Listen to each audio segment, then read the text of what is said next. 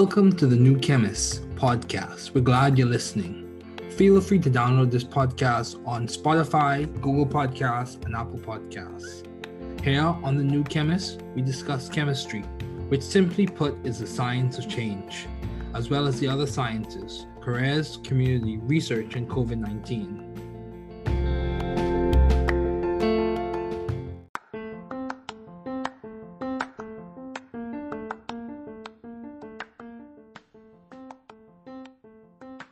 Welcome to the New Chemist podcast.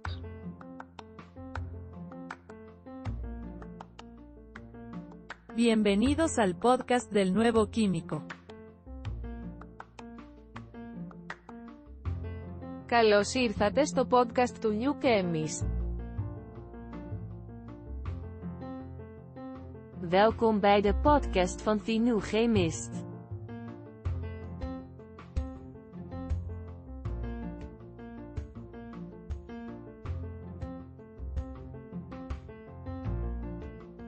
Bienvenue sur le podcast du nouveau chimiste.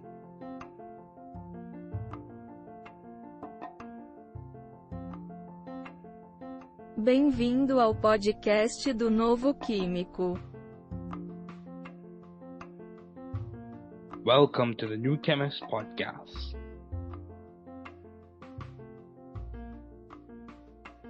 Work hard. Be value-driven. You can do it. You can grow and learn it. You can be the difference you and your community needs. Don't give up. We are here, rooting and cheering for you. Don't give up.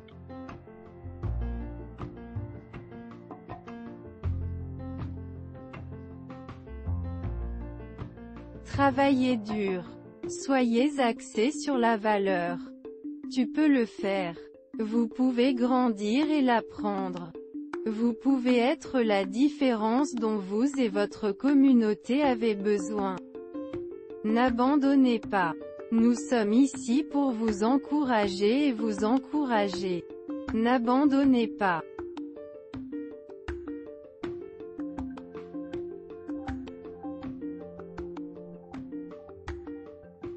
Trabalhar duro. Seja orientado por valores. Você consegue. Você pode crescer e aprender. Você pode ser a diferença que você e sua comunidade precisam. Não desista. Estamos aqui torcendo e torcendo por você. Não desista.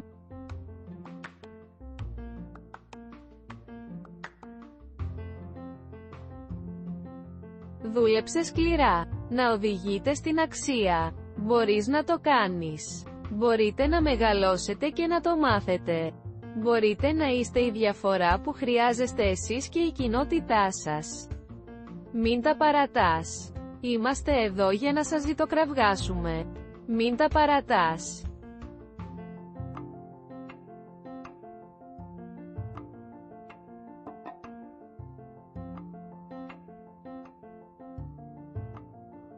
Trabaja duro. Sea impulsado por el valor. Puedes hacerlo.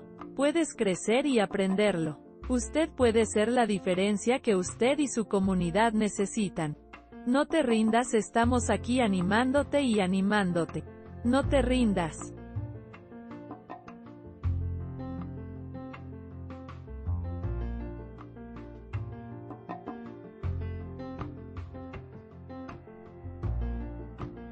Werk hard. Wees waardegedreven. Je kunt het. Je kunt groeien en leren. U kunt het verschil zijn dat u en uw gemeenschap nodig hebben. Geef niet op. We zijn hier om voor je te roten en te juichen. Geef niet op.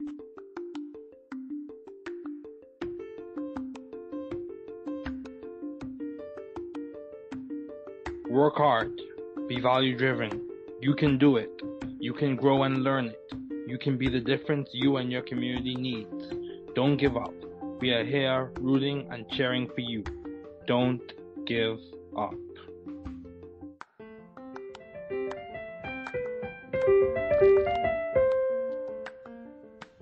Thanks for listening. We're glad you were able to tune into this podcast. Once again, this is the New Chemist, where we discuss chemistry, which simply put is the science of change, as well as the other sciences, careers, community, research, and COVID-19. Thanks again for listening. Note, the views on this podcast represent those of my guest and I.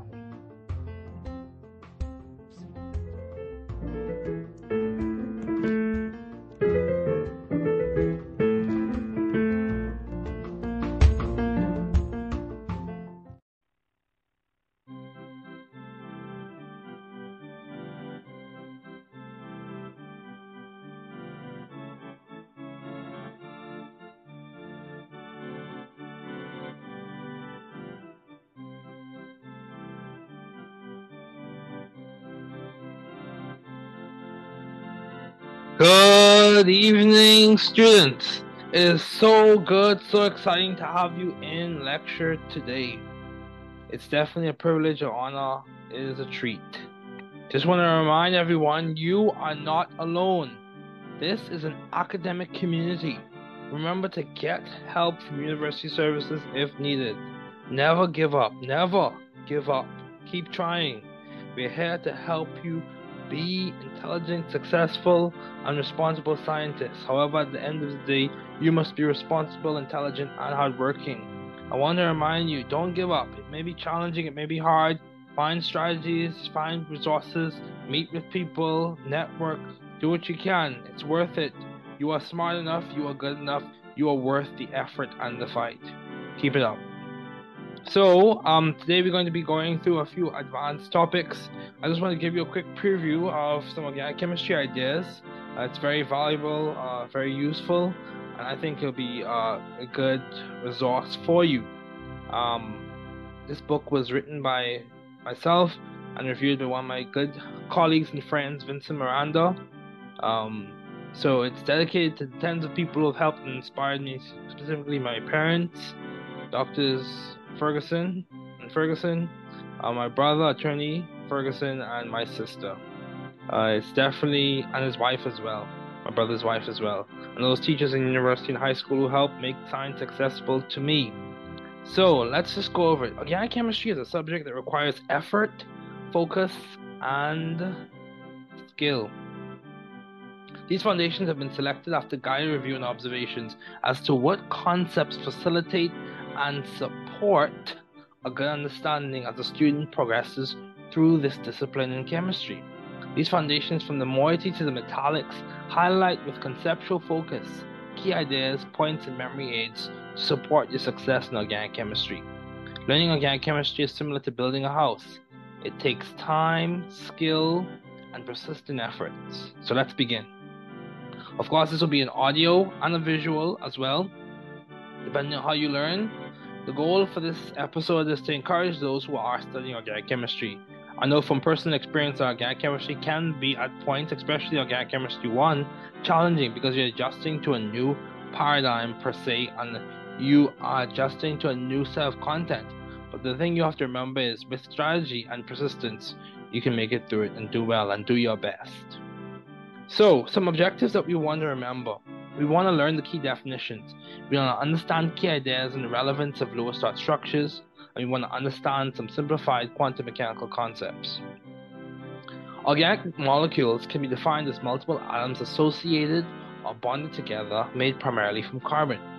In short, organic molecules are carbon-based molecules. So we have the structure of cyanocobalamin. This is the structure I did my undergraduate thesis on, also known as vitamin B12. These molecules may or may not have the same molecular formula. In cases where the molecular formula is the same but the structure is not the same, you have structural isomers. Some examples include acetone and dimethyl ether. Note, when the constitution or the connectivity is not the same, you have constitutional isomers. Where the arrangement in 3D space is not the same, you have stereo isomers. In some instances, constitutional is sometimes interchanged with structural isomers.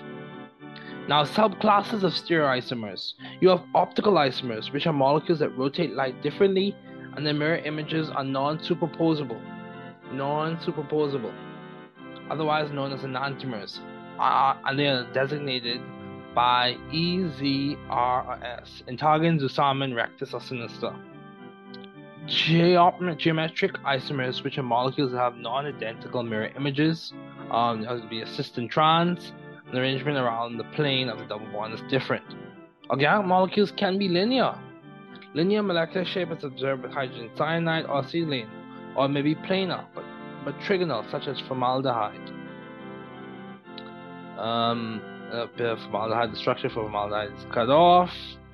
The other hydrogen. Also, the molecule can have a 3D arrangement such as methane, existing as a tetrahedral molecule.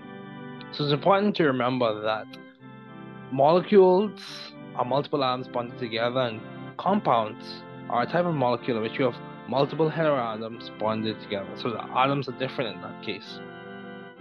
So let's talk about the structure of 3D molecules. The structure of 3D molecules can be predicted using an application of correctly drawn Lewis dot structures, which is valence shell electron pair repulsion theory, also known as Glepsin-ion theory. VSEPR, that's one way to say it, involves valence bond theory, showing all valence electrons and including bonding and non-bonding electrons, in some cases referred to as lone pairs, and maximizing separation in 3D space so as to minimize repulsions connected to Coulomb's law in the greater distance. In that greater distance minimizes potential energy, so greater distance between like charges minimizes potential energy. And the converse is true in that when you increase or decrease the distance between unlike charges, you also minimize potential energy. So VSEPR is an alternative that can inform and start the journey in us understanding molecular geometry, whether it be the linear alkynes, the trigonal planar arrangements of the carbon atoms in some alkenes, or the tetrahedral arrangement of carbon atoms around some carbon atoms in alkanes. Another alternative involves using quantum mechanics that uses wave functions that are mathematical descriptions of electron probability distributions to produce atomic orbitals.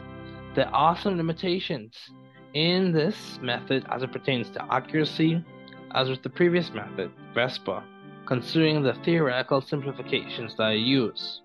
Overall, the goal is to gain a better understanding as to what occurs in nature.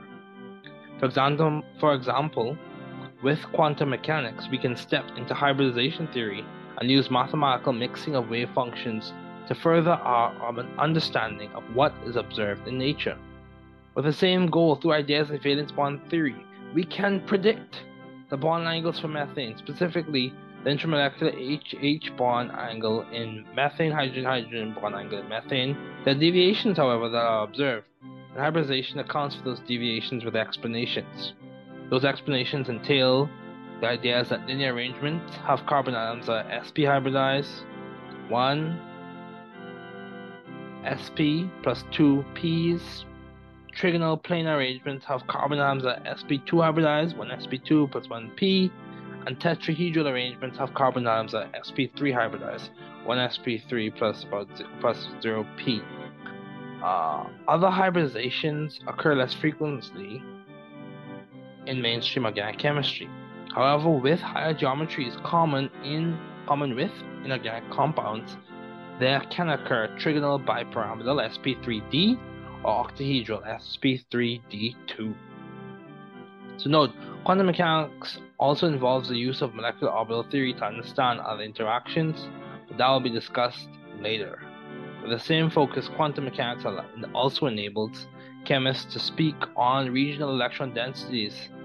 Also, it's important to know that double bonds possess a sigma bond and a pi bond, and triple bonds have 1 sigma, 2 pi. So some questions you want to think about. What is organic chemistry and what is the historical origin of it? What is one class of organic compounds? What are 3 different types of isomers? Explain the valence bond theory in general simple terms. What is one molecular example where valence bond theory does not accurately explain what occurs in molecules? What are the hybridization of carbon atoms in acetonitrile? What are the designations of sigma and pi for the bonds in acetonitrile? So let's keep going. We're going to have a quick break, and then we're going to continue talking about functional groups and other ideas.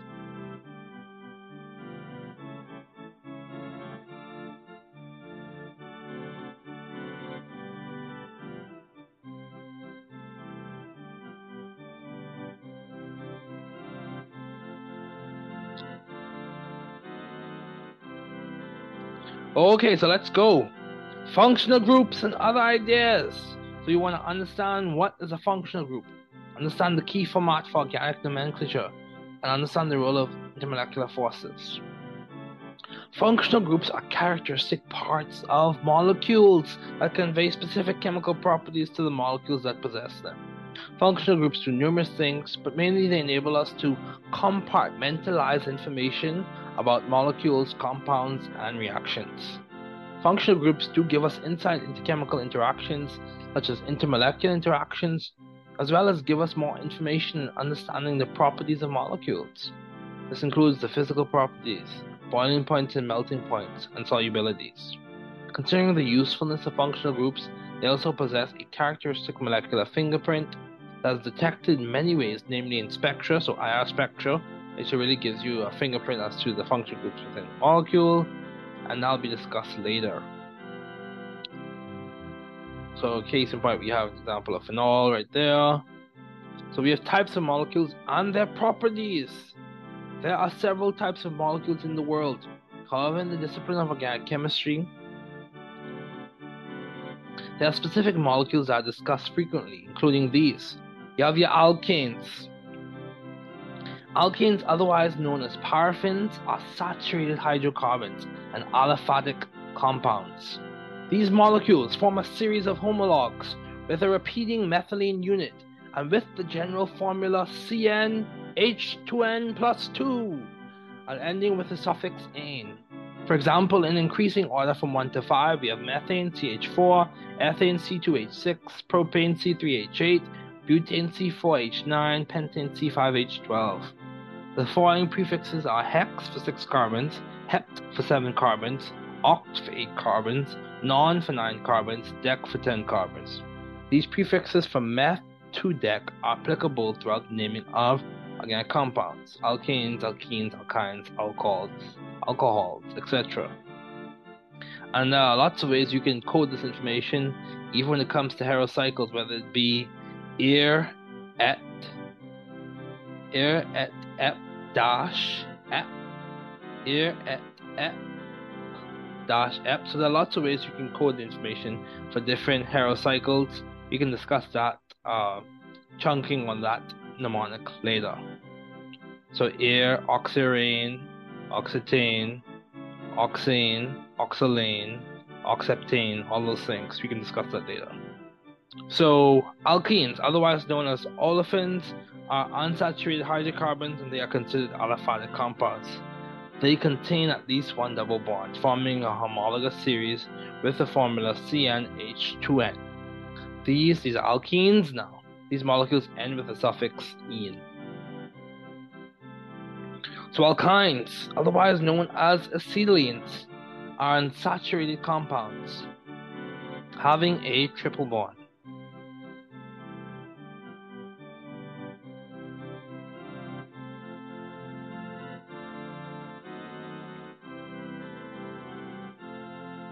These molecules form a homologous series with a general formula CnH2n-2. These molecules end with the suffix -ine. There are several other molecules that form a homologous series within their groups, including carboxylic acids and aldehydes. You also have alcohols. Alcohols whose main functional group for identification is the hydroxyl group. It is notably priority in nomenclature practice. Exceptions include carboxylic acids according to the IUPAC. Alcohols contain one or more hydroxyls forming a homologous series, CnH2n plus 1 OH. Alcohols are aliphatic and typically end with the suffix -ol. So let's talk about intermolecular forces and other properties. With functional groups comes certain properties such as specific boiling points and melting points, as well as critical temperatures. The temperature around which a vapor is not easily does not easily undergo a phase change to a liquid, and many other physical properties.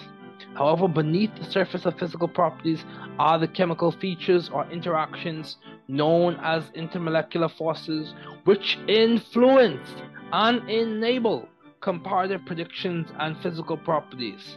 Namely, there are key forces to remember. You have your dipole-dipole forces. These are forces which occur between molecules, intermolecular, with a dipole moment or a significant dielectric constant. These molecules are otherwise known as polar. These intermolecular forces, IMFs, are relatively strong. A relatively stronger version of this is the H bond or hydrogen bond intermolecular force. So you have your hydrogen bonding. It is a stronger force, sometimes referred to as a strong dipole-dipole force. This is a relatively strong, some consider it the strongest, of the IMFs. It occurs in water and other molecules with hydrogen bonds to nitrogen, oxygen, and fluorine. Then you have your ion dipole. This occurs between ions and polar molecules, for example with solvation of sodium chloride crystals in water. Then you have London dispersion forces. London dispersion forces occur in all molecules and are based off of the Coulombic interactions between transient, in essence temporary, dipoles. These electrostatic forces result in transient interactions between molecules. Then you have van der Waals forces.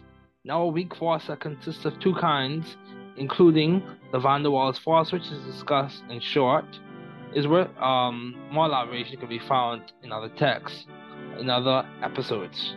It is worth noting that IMFs and their strengths are based off of functional groups, chemical structure, and the types of chemical bonding in those molecules, so intermolecular bonding.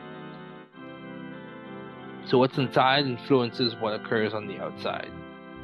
Composition influencing function. Anyway, chemical bonding, you have polar covalent bonding.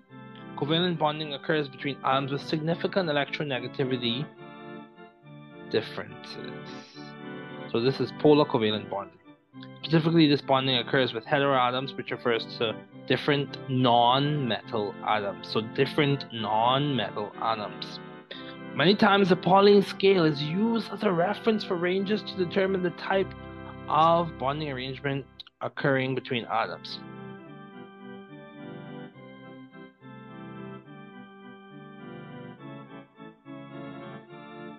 If bonding, though considered a theoretical construct, is viewed on a spectrum, polar covalent bonding would exist around the middle. Then we have covalent bonding. This is so non-polar covalent bonding. This is almost at the another end of the bonding spectrum, where there is less significant difference in electronegativity. So then you have ionic bonding. This is at the other end of the bonding spectrum. This occurs between metals and non-metals. For example, in sodium chloride, there's a large difference in electronegativity.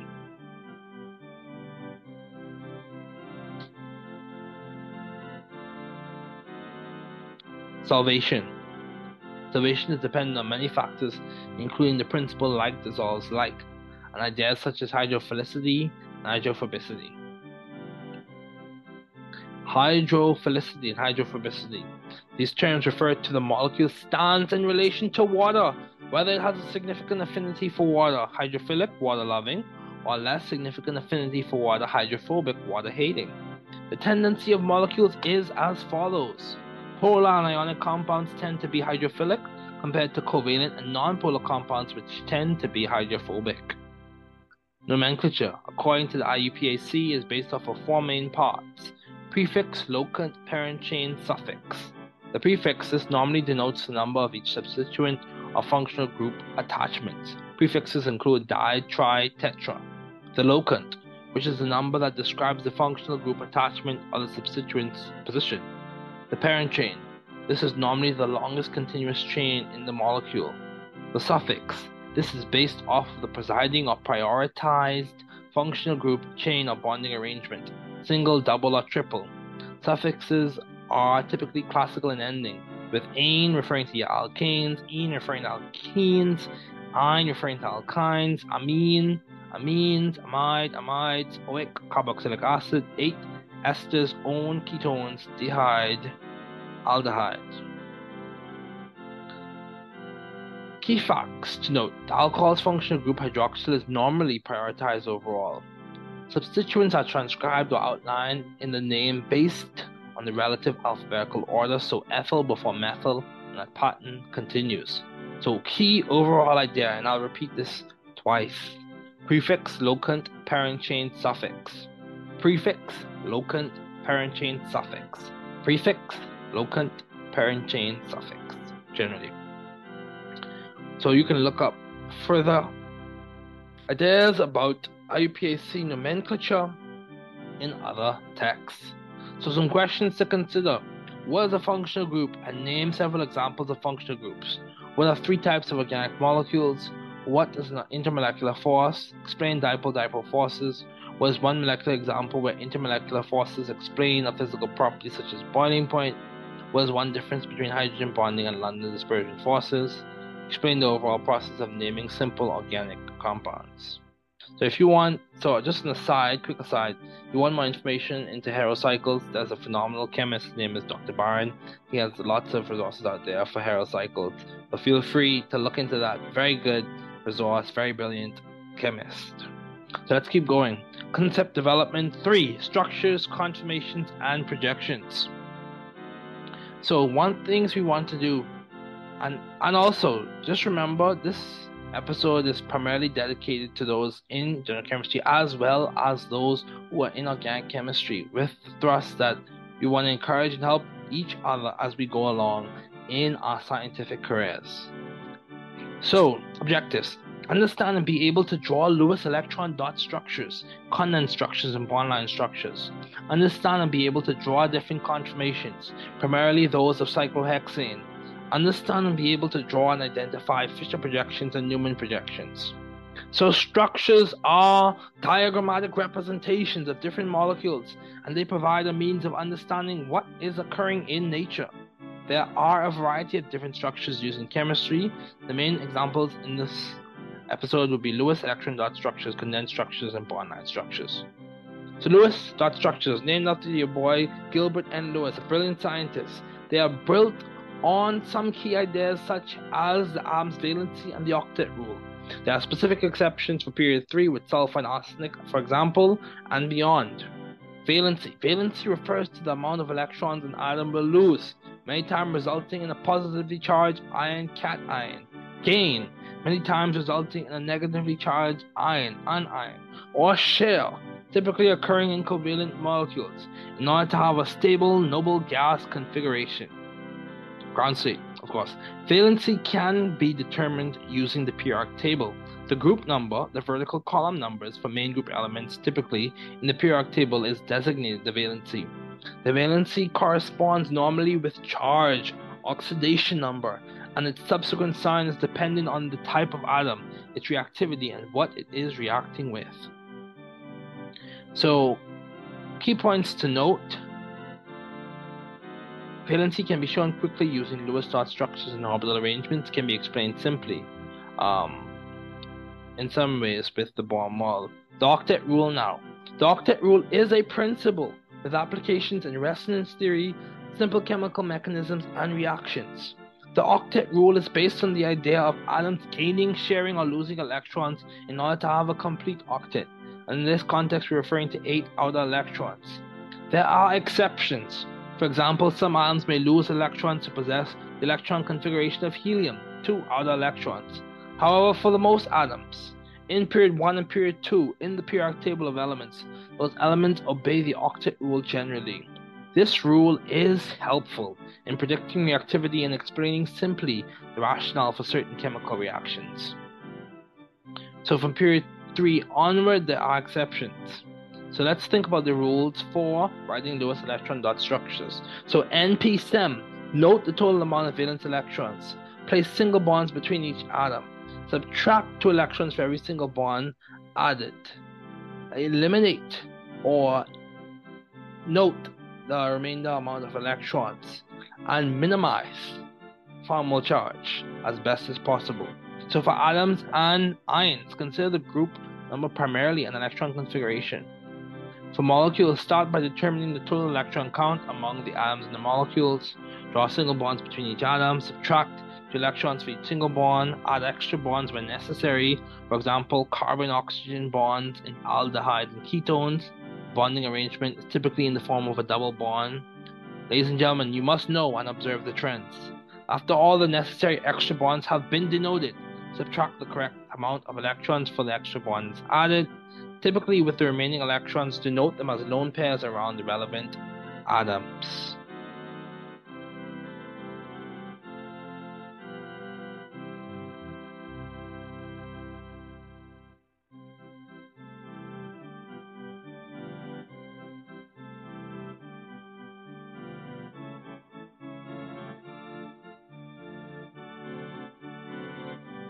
So let's keep going. Condensed structures. Condensed structures are important in the process of understanding what bond line structures represent and show. In condensed structures, all of the hydrogen bonds are attached to the carbon. For example, S2 bromobutane, you can see here. So bond line structures are the next step after condensed structures. These show only the carbon framework with each carbon represented by a bend in the chain, and the hydrogen not denoted, but inferred or assumed to the point or a complete octet around the carbon atom. This means the hydrogens are not shown, but implied to the point that the valency of carbon is satisfied. For example, we see there, bond line structures are useful and efficient. They save time.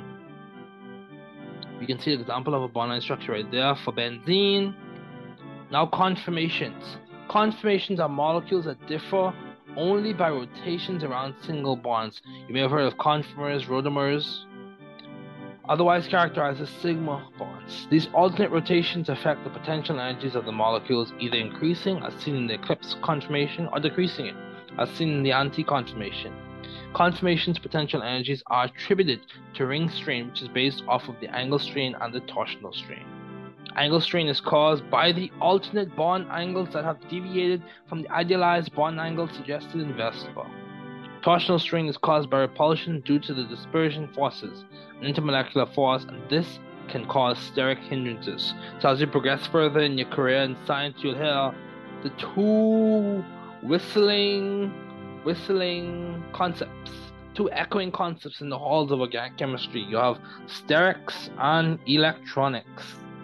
So conformations can be experimentally described using a graph of dihedral angle versus potential energy. As you study this, some more you encounter things like Karplus correlation, all of that, a lot of good stuff. So typically cyclohexane is plotted showing the potential energy of the different conformations in there or in increasing potential energies. The chair, the twist boat, the half chair, and the chair. Chair, twist boat, chair, half chair, twist boat, half chair, chair. It's important when you start learning about this to be able to draw your chairs correctly. Chair, half chair, twist boat, twist boat, half chair, chair. So CHT, BTHC. CHT, BTHC. Chair, half chair, twist boat, twist boat, half chair, chair. Projections. In chemistry, there are many types of projections. However, two that are frequently encountered are the Newman projection and the Fisher projection. So Newman projections are structures from a specific perspective. We look down a specific single bond between atoms and draw the other attachments in respect to those two atoms. For example, butane is drawn. So picture yourself looking down the axis of a single bond, C2 to C3 of butane, or C2 to C3 in some other molecule.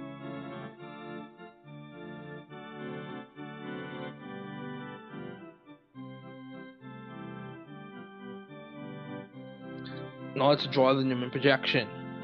Here we see an example of a Newman projection. Then you have your Fisher projections. These are typically seen with your carbohydrates and your hexoses and all those other good stuff. They involve another representation from a different perspective. The molecule is drawn from top to bottom, normally with the anomeric carbon at a designated end. Generally, the functional group attachments are on the sides, which are seen as wedges that are out of the plane of the paper, and the top and bottom of the projection is seen as groups on the dashed. Another bond designation uses a squiggly line which represents a single bond out and behind the plane of the paper. So the projection is typically used with carbohydrates, especially simple carbohydrates.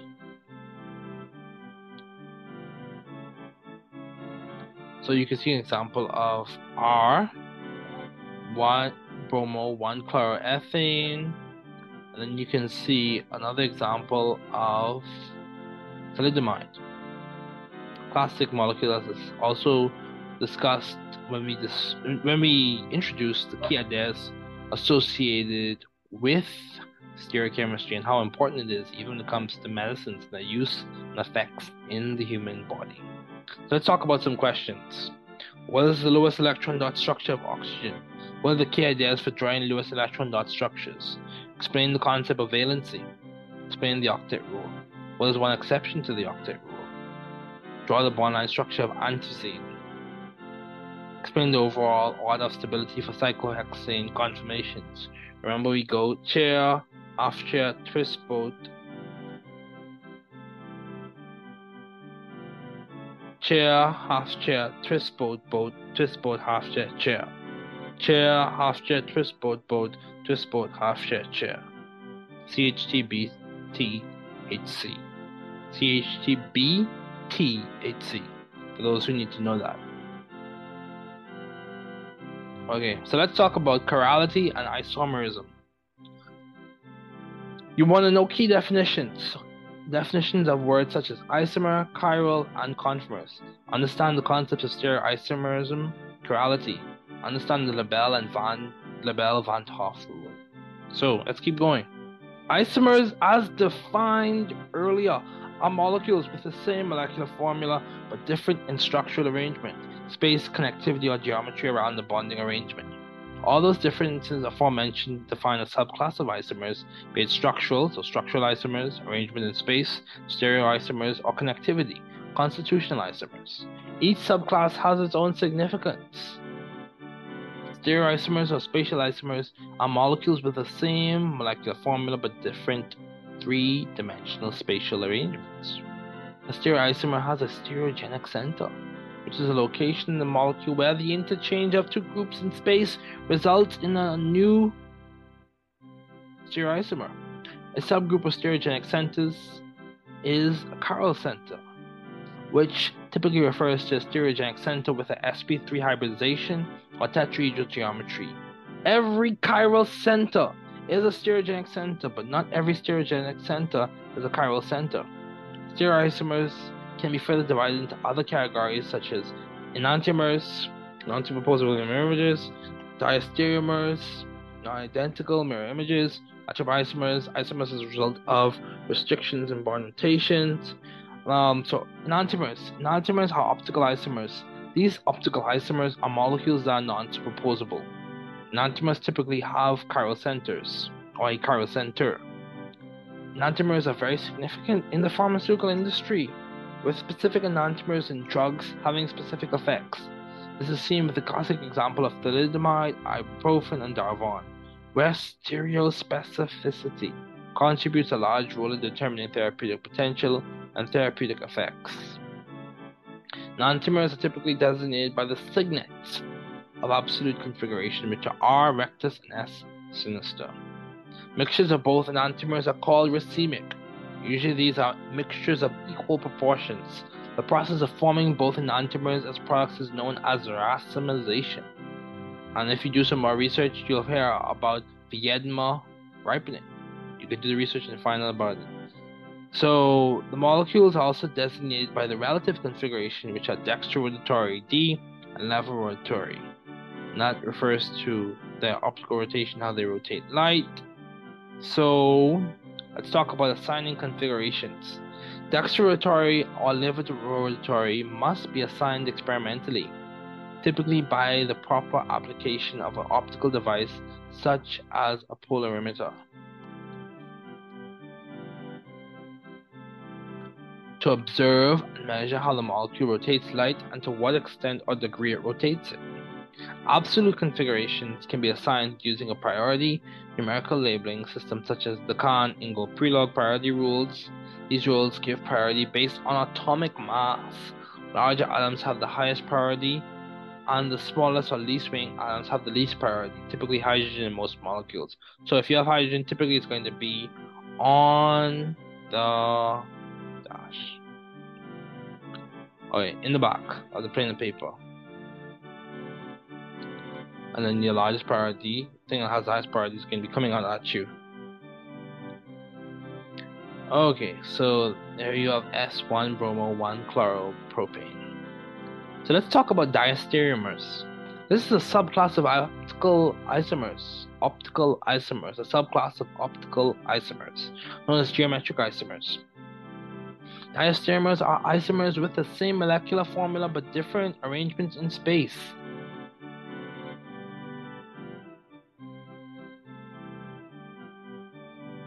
That results in non-identical mirror images. These can typically be identified by first assignment of the absolute configuration of the stereogenic centers, then comparison of the mirror images to determine whether they are identical or not. So that's a suggested way you can do it. Subclass of diastereomers are cis-trans isomers and conformers, which can further be divided into rotamers. So you have your easy isomerism and your cis-trans isomerism. As dexteratory and lever rotatory is relative assignment for stereochemistry, so is cis and trans. Cis and trans isomerism allows for the denoting of the spatial arrangements based on like groups, for example, trans 1,2-dichloroethene or cis 1,2-dichloroethene. This relative system, cis or trans, can become obscure very quickly. So to provide a more meticulous system, the Kahn-Ingold pre-log priority rules are used to label the substituents on the double bond using antagon, E or opposite, and zusammen or same side. So antagon, E opposite, zusammen, same side. This system aforementioned provides more clarity with stereochemistry. As stated earlier, the Kahn-Ingold pre-log priority rules give the highest priority to the largest substituent or the substituent with the greatest atomic mass, and the following substituents are labeled with the numbers 2, 3, 4 based on atomic masses. So you number your substituents. Basically, you assign your priorities, you number your substituents. It's good to do this with your modeling kits, your modeling sets, and if you can't afford it, you can use gumdrops and toothpicks. And just make sure you use different colors for different types of atoms. But assign your priority, arrange it, visualize it in 3D space. You may have to build a model. And from there, you see 1, 2, 3, 4. Rectus, 1, 2, 3, 4, sinister.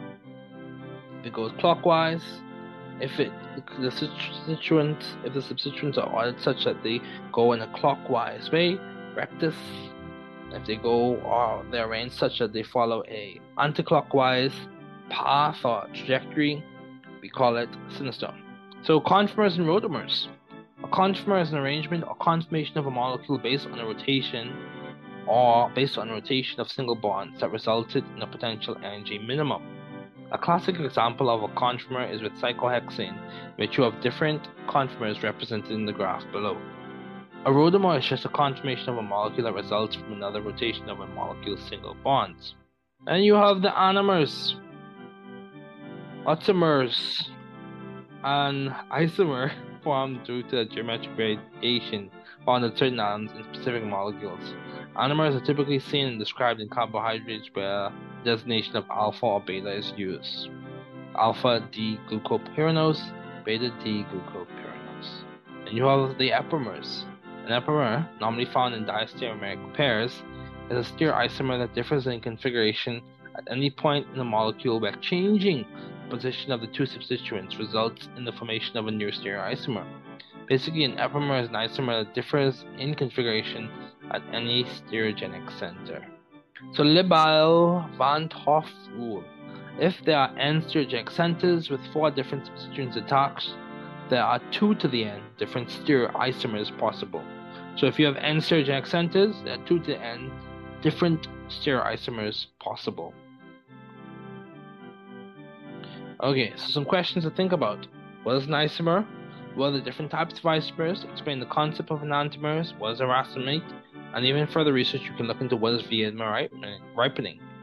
Then you can talk about, or just look into what is a diastereoisomer. What are 2 subclasses of diastereoisomers?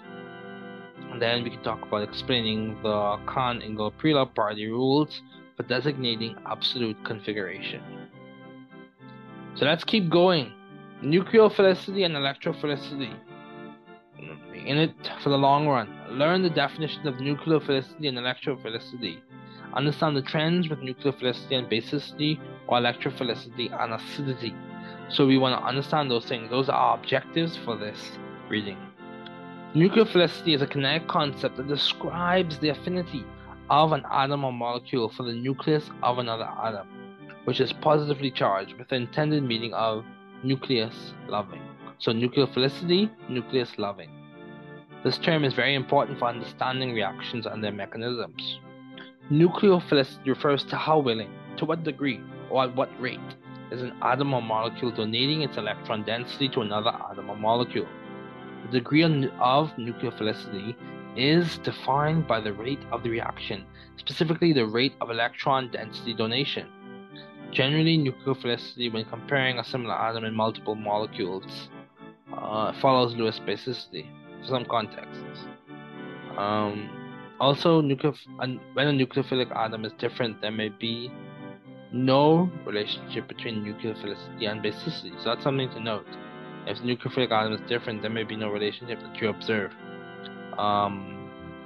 Since dipole moments for each atom or molecule may be different, thus affecting polarizability, which is a large determining factor in nucleophilicity. So polarizability of the electron cloud is a large determining factor in nucleophilicity. So it's very important to understand it. It's grounded in Coulombic. It's grounded in Coulombic forces. It can result in the formation or breaking of bonds, as seen in the infamous nucleophilic attack and nucleophilic substitution. So let's talk about electrophilicity. Electrophilicity is a kinetic concept. It involves a reaction in which there is an acceptance of an electron pair. An electrophile is defined as an electron pair acceptor, or an atom or molecular part that is electron loving, electrophile. This term provides insight into mechanisms or reactions such as electrophilic aromatic substitution, electrophilic substitution, and electrophilic addition. Electrophilicity it basically involves the measured degree or extent, kinetically speaking, of how much an atom or molecule is willing to accept electron density from another atom or molecule. So, some questions to consider. What are some key ideas associated with the concept of nucleophilicity? What are some key trends with nucleophilicity? Explain the connection between Lewis basicity and nucleophilicity. What is the connection between Lewis acidity and electrophilicity? Explain the significance of pKb, some aspects of the concept of nucleophilicity. So let's talk about spectroscopy and some instrumentations. Spectroscopy involves the study of the interactions of electromagnetic radiation and matter. Spectroscopy has a key role in organic chemistry. It contributes to informing many processes, including retrosynthetic analysis, structure elucidation, and total synthesis. Spectroscopy and spectrometry are different. Spectroscopy refers to the study of the interaction of electromagnetic radiation and matter, while spectrometry refers to the measurements of the interaction of electromagnetic radiation and matter. So measurements versus just the study. We have UV spec. That's an example of a diagram. UV light source going to your scanning monochromator, UV motor that's spinning. It goes to the sample cuvette, and you go to your detector, you amplify it, and then it's displayed. For your sample cuvette, you also have a reference cuvette as well. So UV-vis spectroscopy is an analytical technique that involves the use of ultraviolet or visible light in order to analyze a sample in a cuvette. This technique can be used to quantify, detect, test, support structure elucidation, and aids in determining molecular geometry and to study the kinetics of reactions. So when you think of UV-vis spec, also think about Woodward-Hoffman rules. One of the main ideas behind the use of UV-vis spectrophotometers is the principle of absorbance. You can look into Bayes' law, and also you can look into, Bayes' law, absorption is equal to epsilon molar absorptivity absorptivity constant, B, path length, C, concentration. Then you have atomic absorption spectroscopy. AAS, go from your light source to your sample to your detector to your computer. It has many uses involving clinical, geological, biological, metallurgical, atmospheric, and also in the pharmaceutical industry. Then you have your IR spec. You go from your Nernst glow, this is just a version of it, to the Michelson interferometer, to your sample, to your detector, to your computer.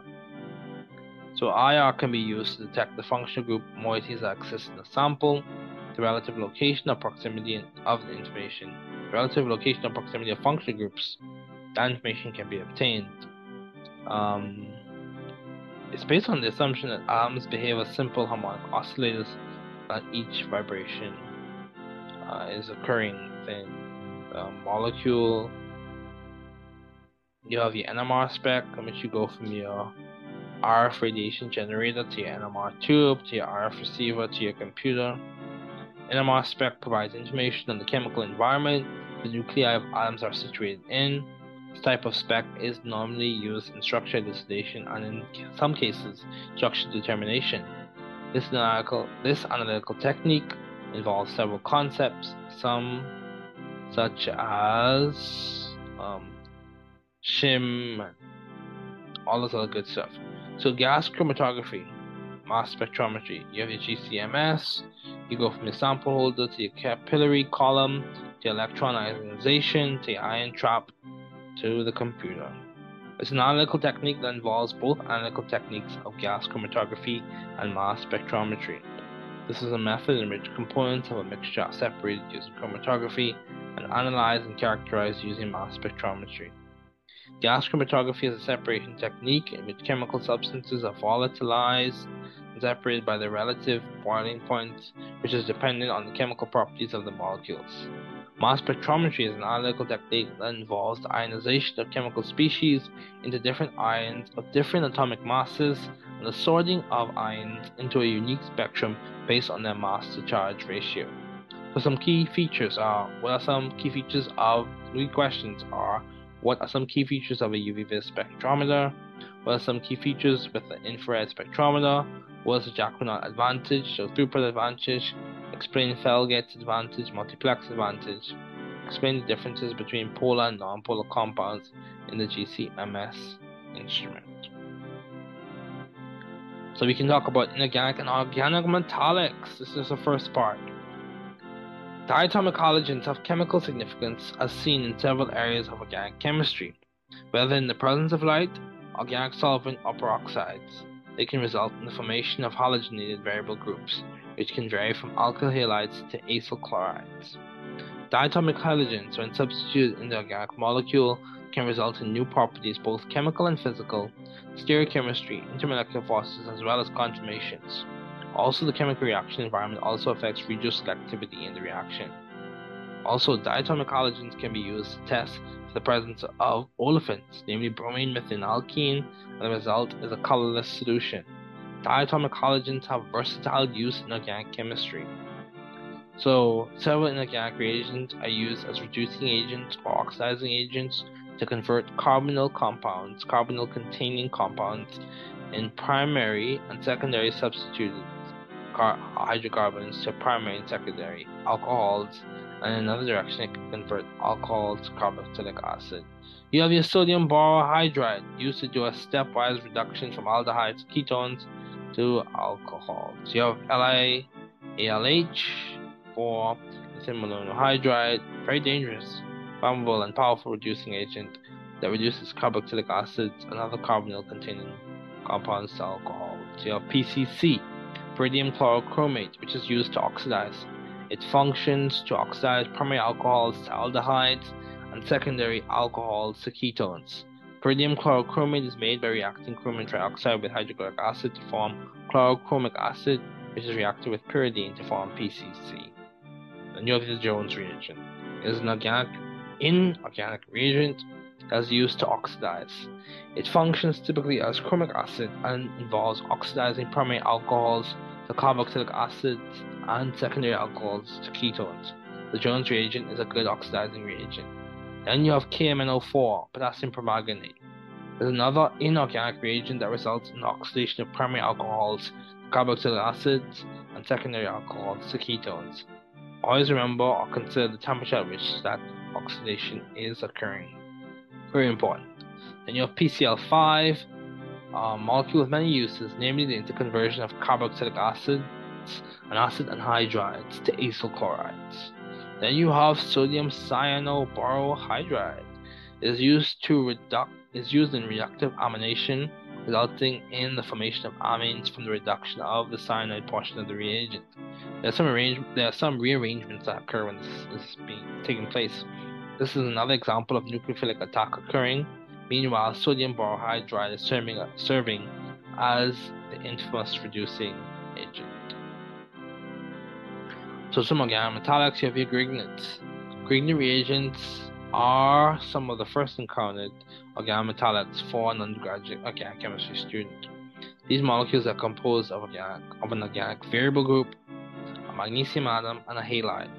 These are normally used to attach organic variable groups to a carbonyl, meanwhile reducing the oxygen to a hydroxyl, thus making an alcohol. Grignard reagents are very useful, however, because these are reactive even with water. All material used in the reaction to avoid water contamination must be lab oven dried. Then you also have Gilman reagents.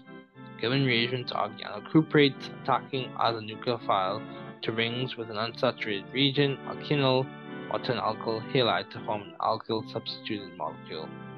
Then you have your regular nucleophiles such as metallic alkoxylates such as sodium ethoxide, magnesium ethoxide, which are used as nucleophiles to attack a variable group whether in an SN2 or E2 manner, as well as in displacement reactions. So, here are some questions. What are some examples of substitutions using diatomic halogens? What is an example of an oxidized alcohol? Explain the use of sodium borohydride in reduction reactions. Where does the organoborane occur in the reaction schema, and why is this chemically significant? Can nucleophilic attack serve as a means of oxidation or reduction? So let's talk about some regiochemistry principles. Understand the fundamentals of regiochemistry. Understand Markovnikov's rule and anti-Markovnikov's rule. So Markovnikov's rule, he who has more gets more. Anti-Markovnikov, he who has more gets less. Understand Zaitsev's rule and Hofmann's rule.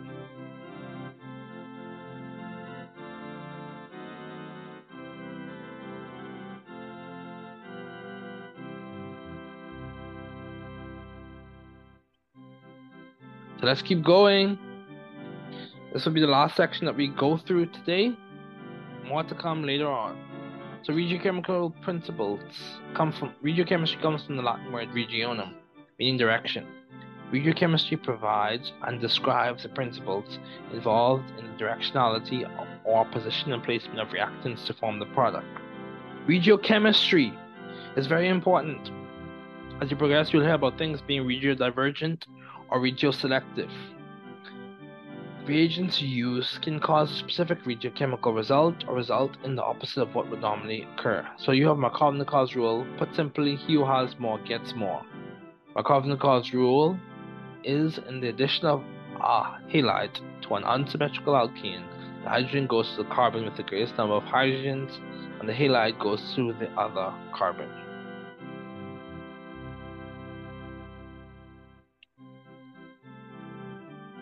In another way, this rule states that the halide adds so as to form the more stable carbocation intermediate. Then you have your anti-Markovnikov, which is the reverse, he who has more gets less, in which the carbon with the greatest number of hydrogens does not receive the hydrogen but the most electrophilic portion of the molecule. For example, in hydroboration oxidation, in the presence of peroxides, the borohydride adds to the less substituted carbon of the hydrogen, and the hydrogen adds to the more substituted carbon. Keep in mind hydroboration oxidation, which this is done in the presence of peroxides. Or in this case, we're referring to it being done in the presence of peroxides. However, the stability comes about because the electron density shifts. This is one way to describe the mechanism. The electron density shifts to the electrophilic borohydride, resulting in it possessing a partially negative charge, the more substituted carbon possessing a partially positive charge. This is indeed stable due to the electron density during the incapacity of the alkyl group. In the discussions, we can talk about hyperconjugation. As character on the orbital overlap of the alkyl carbon, the alkyl group with the alkyl or electron-donated substituent provides stability. So, Zaitsev's rule. Zaitsev's rule is the directionality principle in which the more substituted alkene is favored through the use of a small base such as ethoxide. Zaitsev's rule is significant and aids in predicting products in elimination reactions.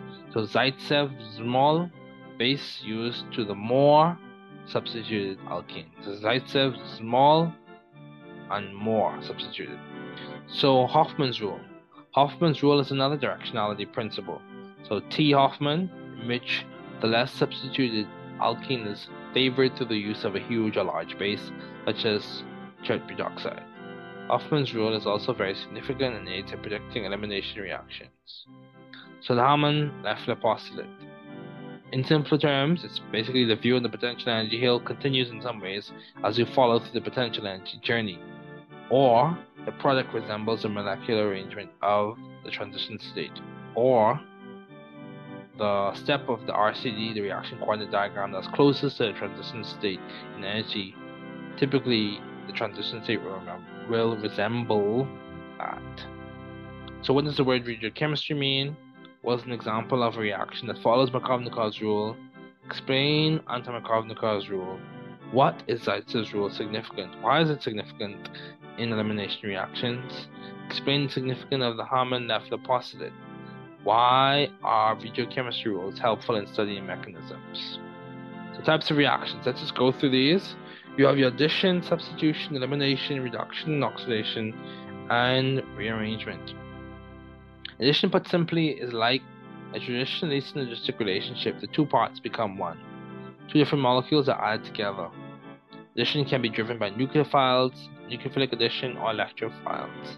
This type of reaction normally occurs in regions of high electron density and bond order, which is seen in compounds with multiple bonds. You have your substitution. Substitution is by definition a type of chemical group replacement. This can be driven by nucleophiles or electrophiles, as well as it can involve alkyl halides or aromatic compounds, SN1s, SN2s, typically some of the first reactions encountered by an undergrad in OChem. Then you have eliminations. Eliminations involve the loss of a group of atoms from a molecule. This can result in the formation of an alkene or alkyne product. Elimination tends to result in a net increase of electron density for a particular molecule, which, if considered, makes sense, since the overall process of loss and gain of electron density is usually presented mechanistically. Then you also have reduction and oxidation. Classically paired process in which one atom or molecule gains electron density while another loses electron density, which is reduction and oxidation, respectively. So oil rig, oxidation, loss of electrons, addition of oxygen, removal of hydrogen, increase in oxidation state or number. And then GLAD, gaining of electrons. Reduction is GLAD, oxidation is Larry. Reduction GLAD, gain of electrons, loss of oxygen, addition of hydrogen, decrease in oxidation state or number. So you have reduction occurs in organic reactions such as hydrogenation using uranium nickel or lithium hydride. Then you also have your rearrangements, which typically occur through your 1,2 methyl shifts or 1,3 methyl shifts or 1,2 hydride shifts or 1,3 hydride shifts.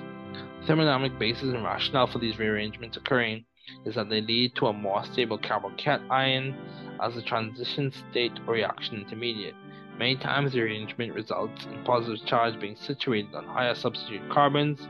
This is presented as secondary or tertiary carbons.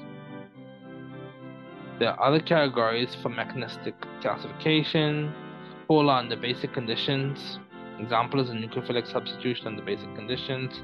Polar under acidic conditions. An example is an acid catalyzed hydration.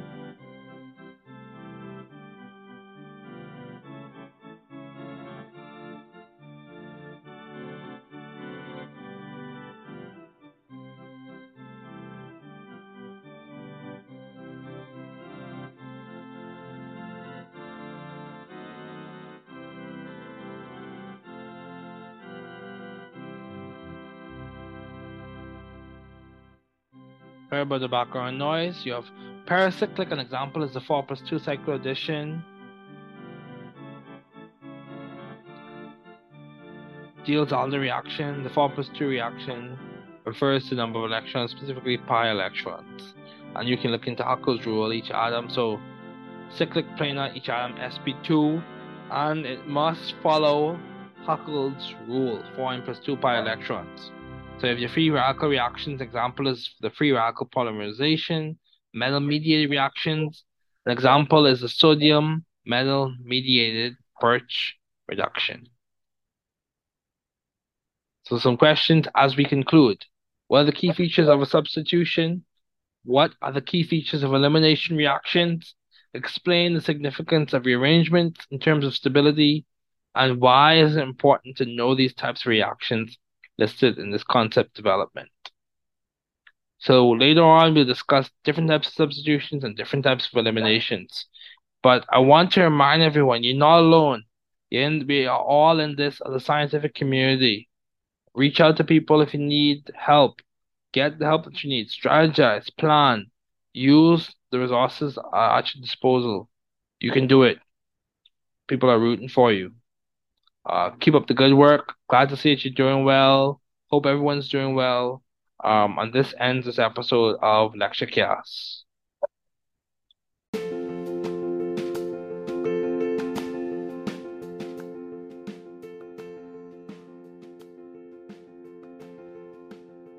Μια διασκευή ενός παραμυθιού οι 12 χορεύουσες πριγκίπισσες, The 12 Dancing Princesses.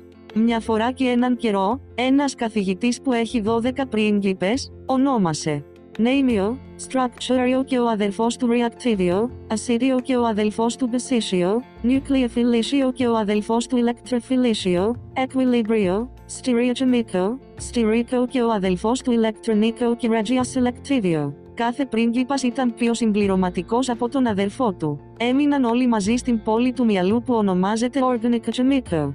Ένα βράδυ, όταν κατά τη διάρκεια της μυστικιστικής εβδομάδας, γνωστής ως φινάλε, συγκεντρώθηκαν όλοι μαζί για να διαγωνιστούν στους ετήσιους αγώνες. Ο Νέιμιο ήταν διαβόητο πολιτικό πρόσωπο που ψήφισε τους PLPS, γνωστός και ως Predictable Lock and Parent Chain Suffix. Ο Structurio διαγωνίστηκε στον διαγωνισμό χορού δείχνοντας τις ρουτίνες του με τις συμπυκνωμένες και δεσμευτικές μορφές τους. Η Reactivio συμμετείχε στον διαγωνισμό πίστας, ιδιαίτερα στον αγώνα που ονομάζεται Kinetic 500. Ο Acidio και ο Basitio διαγωνίστηκαν στον διαλογισμό με επικεφαλής τον Δόκτορα Bronsted, ο οποίος επικεντρώνεται στην απόκτηση και την απελευθέρωση του εσωτερικού πρωτονίου σας. Το Nucleophilicio και το Electrophilicio βοήθησαν στη διοργάνωση του Kinetic 500, ενώ και οι δύο αγωνίστηκαν στο γυμναστικό αγώνισμα με το Nucleophilicio να απλώνεται πιο μακριά και το Electrophilicio να χρησιμεύει ως σύλληψη για τις cheerleaders. Η Equilibrio συμμετείχε στον ετήσιο διαγωνισμό ξυφασκίας Legatelier. Επιπλέον, η Stereochemico συμμετείχε στον καλλιτεχνικό διαγωνισμό με επίκεντρο τα τρισδιάστατα σχέδια και τη διάταξη των αντικειμένων στο χώρο. Το Sterico και το Electronico είναι σκληροί αντίπαλοι.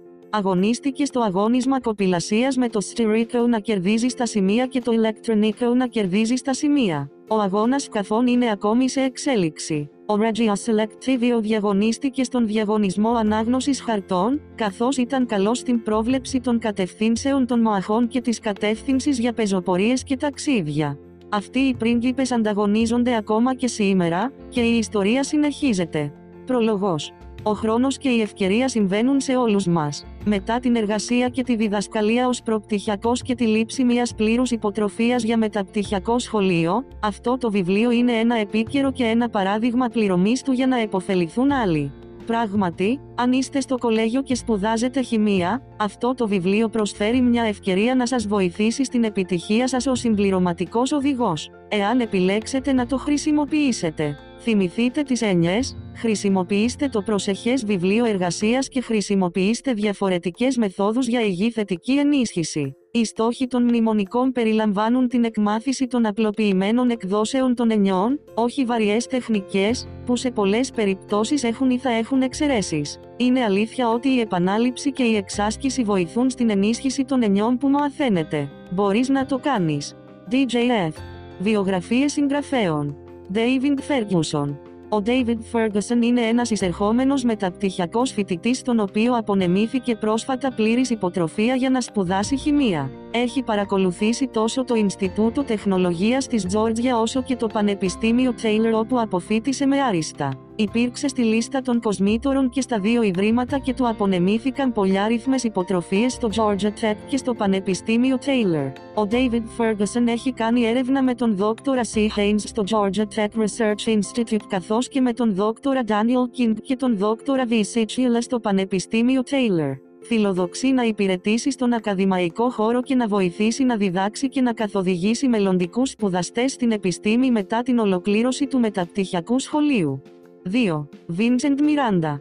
Ο Vincent Miranda είναι ανώτερος φοιτητής στο Πανεπιστήμιο Taylor και εργάζεται με πτυχίο Bachelor of Science στη βιοχημεία. Του απονεμήθηκε το πιο σημαντικό βραβείο φοιτητών στην οργανική χημεία, τη βιοχημεία και την ανόργανη χημεία στο Πανεπιστήμιο Taylor. Βοήθησε επίσης τον δέλταρο Daniel Kaluka, PhD, στην προπτυχιακή έρευνα σχετικά με τις πρωτεΐνες εμείς σε ένα παράσιτο της Elenoceasa, Plasmodium falciparum. Ο Vincent είναι κολεγιακός μπασκετμπολίστας για το Πανεπιστήμιο Taylor και κέρδισε μια θέση στην ακαδημαϊκή ομάδα NAIA District 2 All District το 2020. Αφού αποκτήσει το προπτυχιακό του πτυχίο, ο Vincent φιλοδοξεί να παρακολουθήσει ιατρική σχολή και να αποκτήσει το MD του. Αφιέρωση. Αυτό το βιβλίο είναι αφιερωμένο στους δεκάδες ανθρώπους που με έχουν βοηθήσει και με έχουν εμπνεύσει. Συγκεκριμένα οι γονείς μου, ο αδερφός μου, οι αδερφοί μου και εκείνοι οι καθηγητές στο πανεπιστήμιο και στο γυμνάσιο που βοήθησαν να γίνει η επιστήμη προσιτή σε εμένα. Ο νέος χημικός. Σύμβολο πνευματικών δικαιωμάτων The New Chemist's Publications 242, DJF. Τμήμα 1. Ιδρύματα.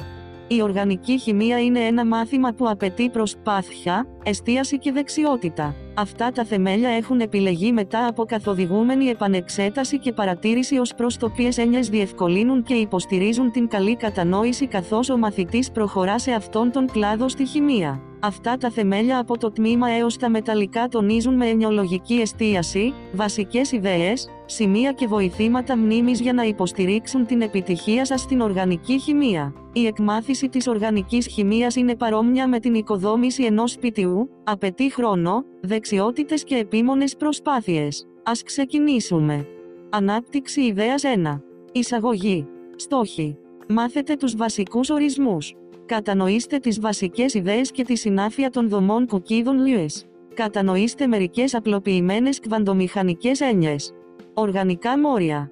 Τα οργανικά μόρια μπορούν να οριστούν ως πολλαπλά άτομα που συνδέονται ή συνδέονται μεταξύ τους, κατασκευασμένα κυρίως από άνθρακα. Εν ολίγης, τα οργανικά μόρια είναι μόρια με βάση τον άνθρακα.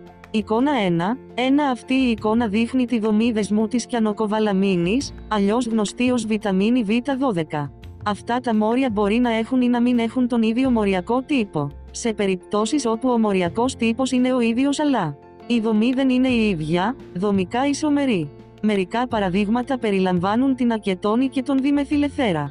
Εικόνα 1. Αυτή η εικόνα δείχνει δύο δομικά, συνταγματικά, ισομερή ακετόνη στα αριστερά και διμεθυλεθέρα στα δεξιά. Το σύνταγμα ή η συνδεσιμότητα δεν είναι το ίδιο, συνταγματικά ισομερή.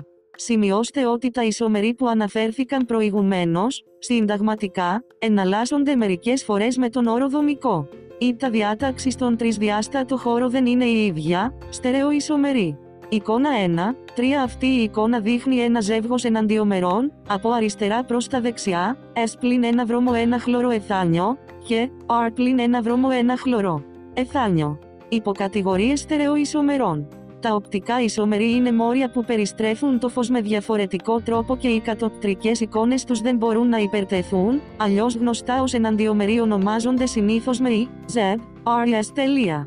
Γεωμετρικά ισομεροί που είναι μόρια που έχουν μη ταυτόσιμες κατοπτρικές εικόνες και η διάταξη γύρω από το επίπεδο του διπλού δεσμού είναι διαφορετική, δηλαδή cis-trans. Τα οργανικά μόρια μπορεί να είναι γραμμικά. Το γραμμικό μοριακό σχήμα παρατηρείται σε HCN υδροκιάνιο, η ακετιλένιο C2H2, ή μπορεί να είναι ακόμα επίπεδο αλλά τριγωνικό όπως η φορμαλδεΐδη, που είναι τριγωνικό επίπεδο. Εικόνα 1. Αυτό το σχήμα δείχνει τις δομές γραμμής δεσμού, από αριστερά προς τα δεξιά, υδροκιανίου, ακετιλενίου και φορμαλδεΐδης.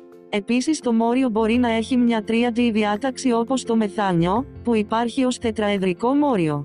Σχήμα 1.5 Αυτό το σχήμα δείχνει τις δομές δεσμών μεθανίου και φορμαλδεΐδης.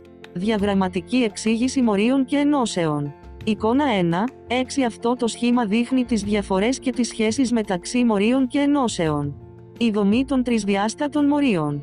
Η δομή των τρισδιάστατων 3D μορίων μπορεί να προβλεφθεί χρησιμοποιώντας μια εφαρμογή σωστά σχεδιασμένων δομών κουκκίδων Lewis, η οποία ονομάζεται θεωρία απόθυσης ζεύγους ηλεκτρονίων και λίθους σθένους, VSEPR.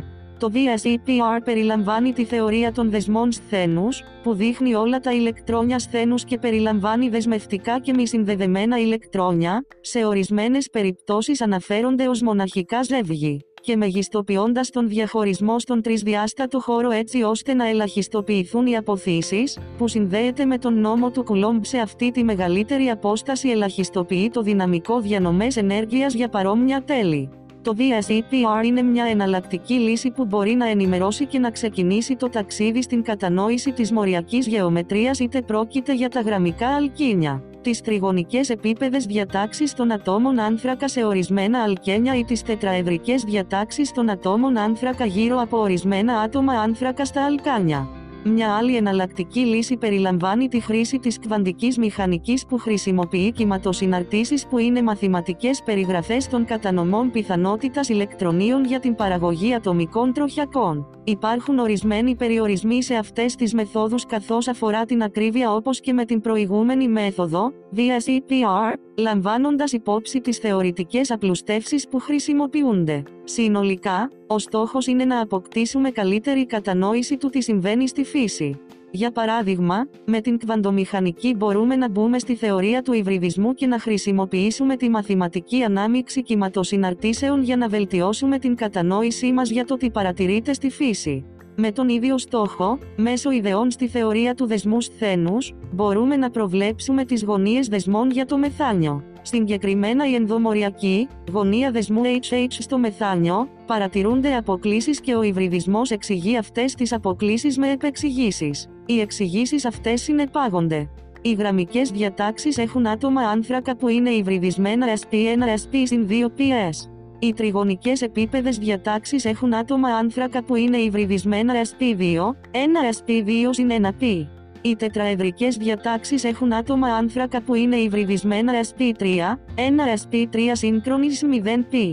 Άλλοι υβριδισμοί συμβαίνουν λιγότερο συχνά, στην κύρια οργανική χημεία. Ωστόσο, με υψηλότερες γεωμετρίες κοινές με ανόργανες ενώσεις, μπορεί να εμφανιστούν τριγωνικές διπυραμιδικές, SP3D, ή οκταεδρικές, SP3D2.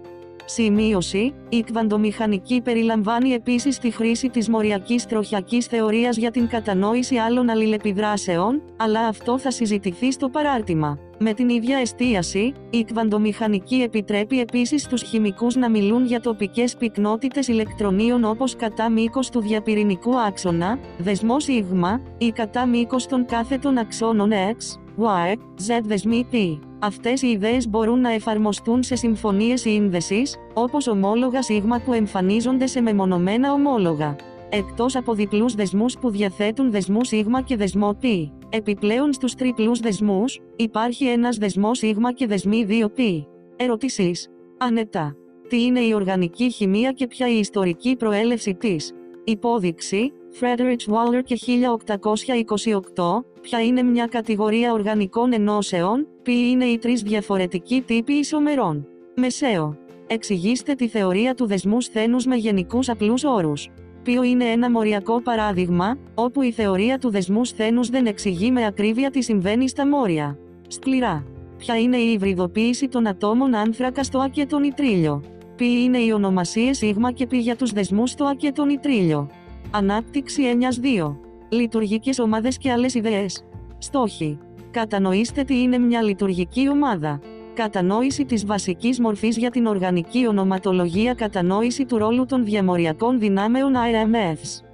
Οι λειτουργικές ομάδες είναι χαρακτηριστικά μέρη των μορίων, που μεταφέρουν συγκεκριμένες χημικές ιδιότητες στα μόρια που τις διαθέτουν. Οι λειτουργικές ομάδες κάνουν πολλά πράγματα, αλλά κυρίως μας δίνουν τη δυνατότητα να μοιράζουμε πληροφορίες για μόρια, ενώσεις και αντιδράσεις. Οι λειτουργικές ομάδες μας δίνουν μια εικόνα για τις χημικές αλληλεπιδράσεις, όπως οι διαμοριακές αλληλεπιδράσεις, καθώς και περισσότερες πληροφορίες για την κατανόηση των ιδιοτήτων των μορίων. Αυτό περιλαμβάνει τις φυσικές ιδιότητες, σημεία βρασμού και σημεία τήξης, και τις διαλειτότητες. Λαμβάνοντας υπόψη τη χρησιμότητα των λειτουργικών ομάδων, διαθέτουν επίσης ένα χαρακτηριστικό μοριακό αποτύπωμα που ανιχνεύεται με πολλούς τρόπους, συγκεκριμένα σε φάσματα, τα οποία θα συζητηθούν σε μεταγενέστερο Concept Development. Concept Development 6. Σχήμα 2. Αυτά τα μόρια που αναφέρονται παραπάνω μεταφέρουν διαφορετικές χημικές ιδιότητες και φυσικές ιδιότητες στο μόριο που διαθέτει αυτά τα τμήματα. Από αριστερά προς τα δεξιά, υδροξύλιο, σουλφουρδρίλιο και βενζόλιο, πρώτη σειρά, καρβοξυλικό, φενόλι, θειοφένιο, δεύτερη σειρά, και φουράνιο, τελευταία σειρά. Τύποι μορίων και οι ιδιότητες τους. Υπάρχουν διάφοροι τύποι μορίων στον κόσμο. Ωστόσο, στον κλάδο της οργανικής χημείας υπάρχουν συγκεκριμένα μόρια που συζητούνται συχνά, συμπεριλαμβανομένων αυτών. Αλκάνια. Τα αλκάνια, γνωστά και ως παραφίνες, είναι κορεσμένοι υδρογονάνθρακες και αλιφατικές ενώσεις. Αυτά τα μόρια σχηματίζουν μια σειρά από ομόλογα με μια επαναλαμβανόμενη μονάδα μεθυλενίου CH2 και με τον γενικό τύπο CnH2n και 2 και που τελειώνει με την κατάληξη, για παράδειγμα με αύξουσα σειρά από 1 σε 5. Μεθάνιο CH4. Εθάνιο C2H6. Οροπάνιο C3H8. Βουτάνιο C4H10. Οεντράνιο C5H12. Τα ακόλουθα προθέματα είναι Hex 6 carbons, Hep 7 carbons, October 8 carbons, Non 9 carbons και Dec 10 carbons. Αυτά τα προθέματα από Meth, σε, Dec, ισχύουν σε όλη την ονομασία οργανικών ενώσεων, αλκάνια, αλκένια, αλκίνια, αλκοόλες κ-λάμδα-π. Αλκένια. Τα αλκένια, γνωστά και ως ολεφίνες, είναι ακόρεστοι υδρογονάνθρακες και θεωρούνται αλιφατικές ενώσεις. Περιέχουν τουλάχιστον έναν διπλό δεσμό, σχηματίζοντας μια ομόλογη σειρά με τον τύπο CnH2n. Αυτά τα μόρια τελειώνουν με η κατάληξη, in. Αλκίνια. Τα αλκίνια, γνωστά και ως ακετιλένια, είναι ακόρεστες ενώσεις που έχουν τριπλό δεσμό. Αυτά τα μόρια σχηματίζουν μια ομόλογη σειρά με γενικό τύπο CnH2n2. Αυτά τα μόρια τελειώνουν με το επίθυμα, in.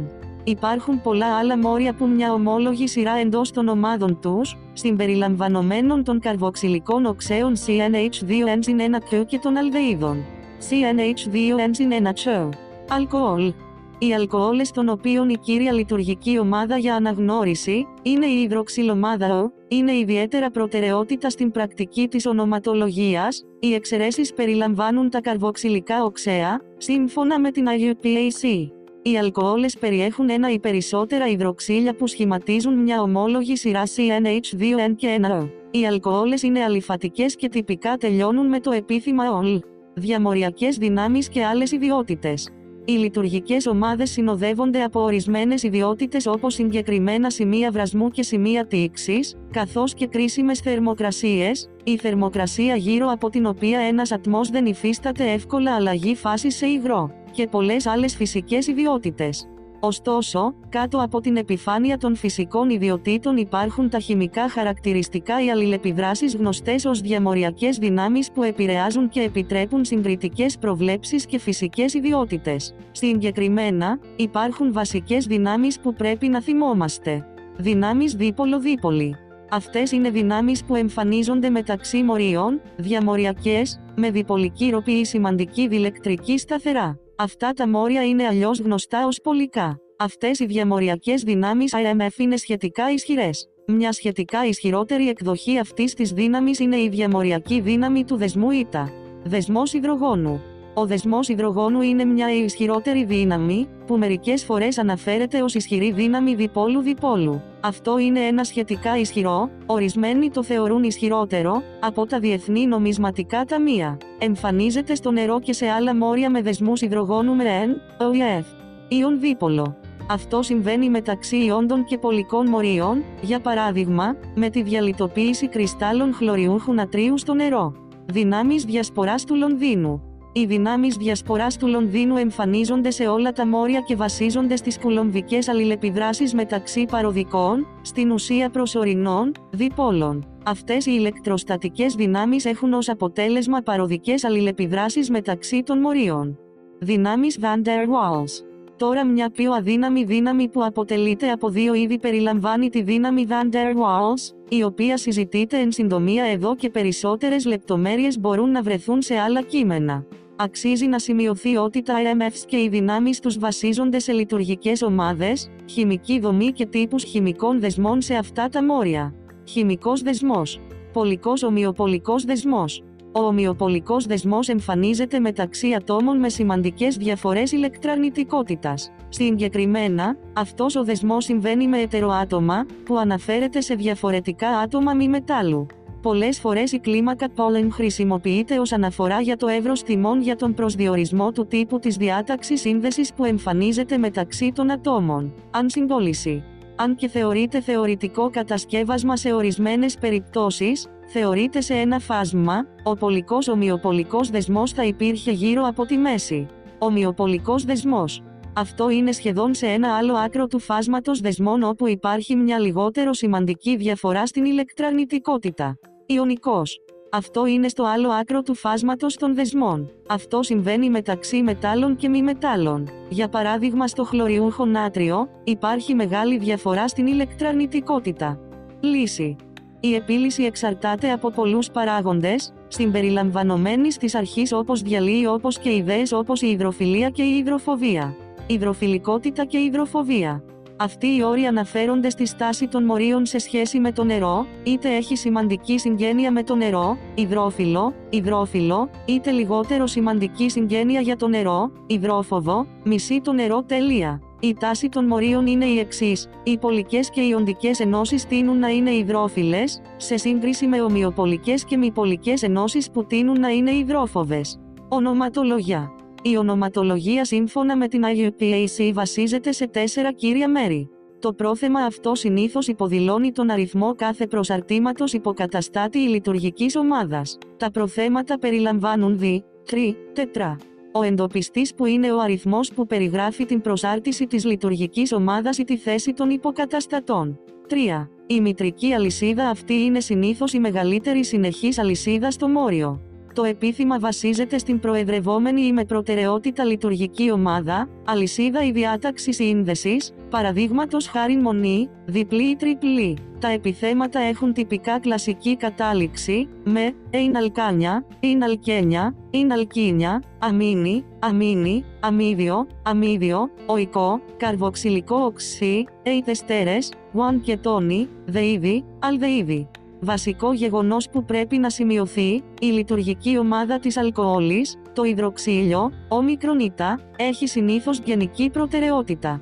Οι υποκαταστάτες μεταγράφονται ή σκιαγραφούνται στο όνομα με βάση τη σχετική αλφαβητική σειρά έτσι, εθήλιο πριν από το μεθήλιο και αυτό το σχέδιο συνεχίζεται. Βασική συνολική ιδέα, prooptimal lock and parent chain suffix γενικά. Οποιαδήποτε περαιτέρω επεξεργασία θα συζητηθεί αργότερα στο κείμενο. Ερωτήσεις. Ανετά. Τι είναι μια λειτουργική ομάδα και αναφέρεται πολλά παραδείγματα λειτουργικών ομάδων. Ποιοι είναι οι 3 τύποι οργανικών μορίων. Τι είναι η διαμοριακή δύναμη. Μεσαίο. Εξηγήστε τις δυνάμεις διπόλου-διπόλου. Ποιο είναι ένα μοριακό παράδειγμα, όπου οι διαμοριακές δυνάμεις εξηγούν μια φυσική ιδιότητα όπως το σημείο βρασμού. Σκληρά. Ποια είναι μια διαφορά μεταξύ των δεσμών υδρογόνου και των δυνάμεων διασποράς του Λονδίνου. Εξηγήστε τη συνολική διαδικασία ονομασίας απλών οργανικών ενώσεων. Έννοια ανάπτυξης 3. Δομές, διαμορφώσεις και προβολές. Στόχοι. Κατανοούν και μπορούν να σχεδιάζουν δομές κουκίδων συμπυκνωμένες δομές και δομές δεσμών. Κατανοούν και μπορούν να σχεδιάζουν διαφορετικές διαμορφώσεις, κυρίως αυτές του κυκλοεξανίου. Κατανοούν και μπορούν να σχεδιάζουν και να αναγνωρίζουν τις προβολές Fisher και τις προβολές Newman. Δομές. Οι δομές είναι διαγραμματικές αναπαραστάσεις διαφορετικών μορίων και παρέχουν ένα μέσο κατανόησης του τι συμβαίνει στη φύση. Υπάρχει μια ποικιλία διαφορετικών δομών που χρησιμοποιούνται στη χημεία. Τα κύρια παραδείγματα στην παρακάτω συζήτηση θα είναι οι δομές κουκίδων Lewis ηλεκτρονία, οι συμπυκνωμένες δομές και οι δομές γραμμής δεσμού. Δομές ηλεκτρονίων Lewis. Οι δομές κουκίδων Lewis βασίζονται σε ορισμένες βασικές ιδέες, όπως το σθένος του ατόμου και ο κανόνας της οκτάδας. Υπάρχουν επίσης συγκεκριμένες εξαιρέσεις για την περίοδο 3 και μετά. Σθένος. Το σθένος αναφέρεται στην ποσότητα ηλεκτρονίων που θα χάσει ένα άτομο, πολλές φορές με αποτέλεσμα ένα θετικά φορτισμένο ιόν, κάτιον, κέρδος, πολλές φορές με αποτέλεσμα ένα αρνητικά φορτισμένο ιόν, ανιόν, ή μερίδιο, που συνήθως εμφανίζεται σε ομοιοπολικά μόρια, προκειμένου να έχει μια σταθερή διαμόρφωση ηλεκτρονίων ευγενούς αερίου. Το σθένος μπορεί να προσδιοριστεί χρησιμοποιώντας τον περιοδικό πίνακα. Ο αριθμός ομάδας, αριθμοί κάθετων στυλών, στον περιοδικό πίνακα ορίζεται ως σθένος. Αυτό το σθένος αντιστοιχεί συνήθως με το φορτίο ή τον αριθμό οξύδωσης και το επόμενο πρόσημο εξαρτάται από τον τύπο του ατόμου, την αντιδραστικότητα του και με τι αντιδρά. Ένα βασικό σημείο που πρέπει να σημειωθεί. Το σθένος μπορεί να εμφανιστεί γρήγορα χρησιμοποιώντας δομές κουκίδων Lewis και η τροχιακή διάταξη μπορεί να εξηγηθεί απλά, αν και όχι πλήρης σε ακρίβεια, χρησιμοποιώντας το μοντέλο Bohr. Το μοντέλο Bohr περιλαμβάνει τη χρήση του ατομικού συμβόλου που περιβάλλεται από κύκλους που αντιπροσωπεύουν το τροχιακό του ηλεκτρονίου με κουκίδες που συμβολίζουν τα ηλεκτρόνια. Το μοντέλο Bohr κατά κάποιο τρόπο συμπίπτει με τη διαμόρφωση ηλεκτρονίων του ατόμου. Κανόνας οκτάδας. Ο κανόνας της οκτάδας είναι μια αρχή με εφαρμογές σε θεωρία συντονισμού, απλούς χημικούς μηχανισμούς και αντιδράσεις. Ο κανόνας της οκτάδας βασίζεται στην ιδέα των ατόμων να αποκτούν, να μοιράζονται ή να χάνουν ηλεκτρόνια για να έχουν μια πλήρη οκτάδα, 8 εξωτερικά ηλεκτρόνια. Υπάρχουν εξαιρέσεις, για παράδειγμα, ορισμένα άτομα μπορεί να χάσουν ηλεκτρόνιο για να έχουν τη διαμόρφωση ηλεκτρονίων του ηλίου, 2 εξωτερικά ηλεκτρόνια. Ωστόσο, για τα περισσότερα άτομα στην περίοδο 1 και την περίοδο 2 στον περιοδικό πίνακα στοιχείων, αυτά τα στοιχεία υπακούουν γενικά στον κανόνα της οκτάδας. Αυτός ο κανόνας είναι χρήσιμος στην πρόβλεψη της αντιδραστικότητας και στην απλή εξήγηση της λογικής για ορισμένες χημικές αντιδράσεις. Ειδική εξαίρεση για την περίοδο 3 και μετά. Ανάλογα με το άτομο, τη δραστικότητά του και με τι αντιδρά, υπάρχουν εξαιρέσεις στον κανόνα της οκτάδας. Για παράδειγμα, με ορισμένα άτομα μετάλλων όπως το αλουμίνιο ΑΟ και άλλα, συμπεριλαμβανομένου του σιδήρου, τα αμέταλλα όπως ο φόσφορος και το σελήνιο και ευγενή αέρια όπως το ζένεν. Υπάρχουν πολλές εξαιρέσεις, αλλά ο κανόνας εξακολουθεί να παρέχει ένα πλαίσιο για την ενοιολογική ανάπτυξη.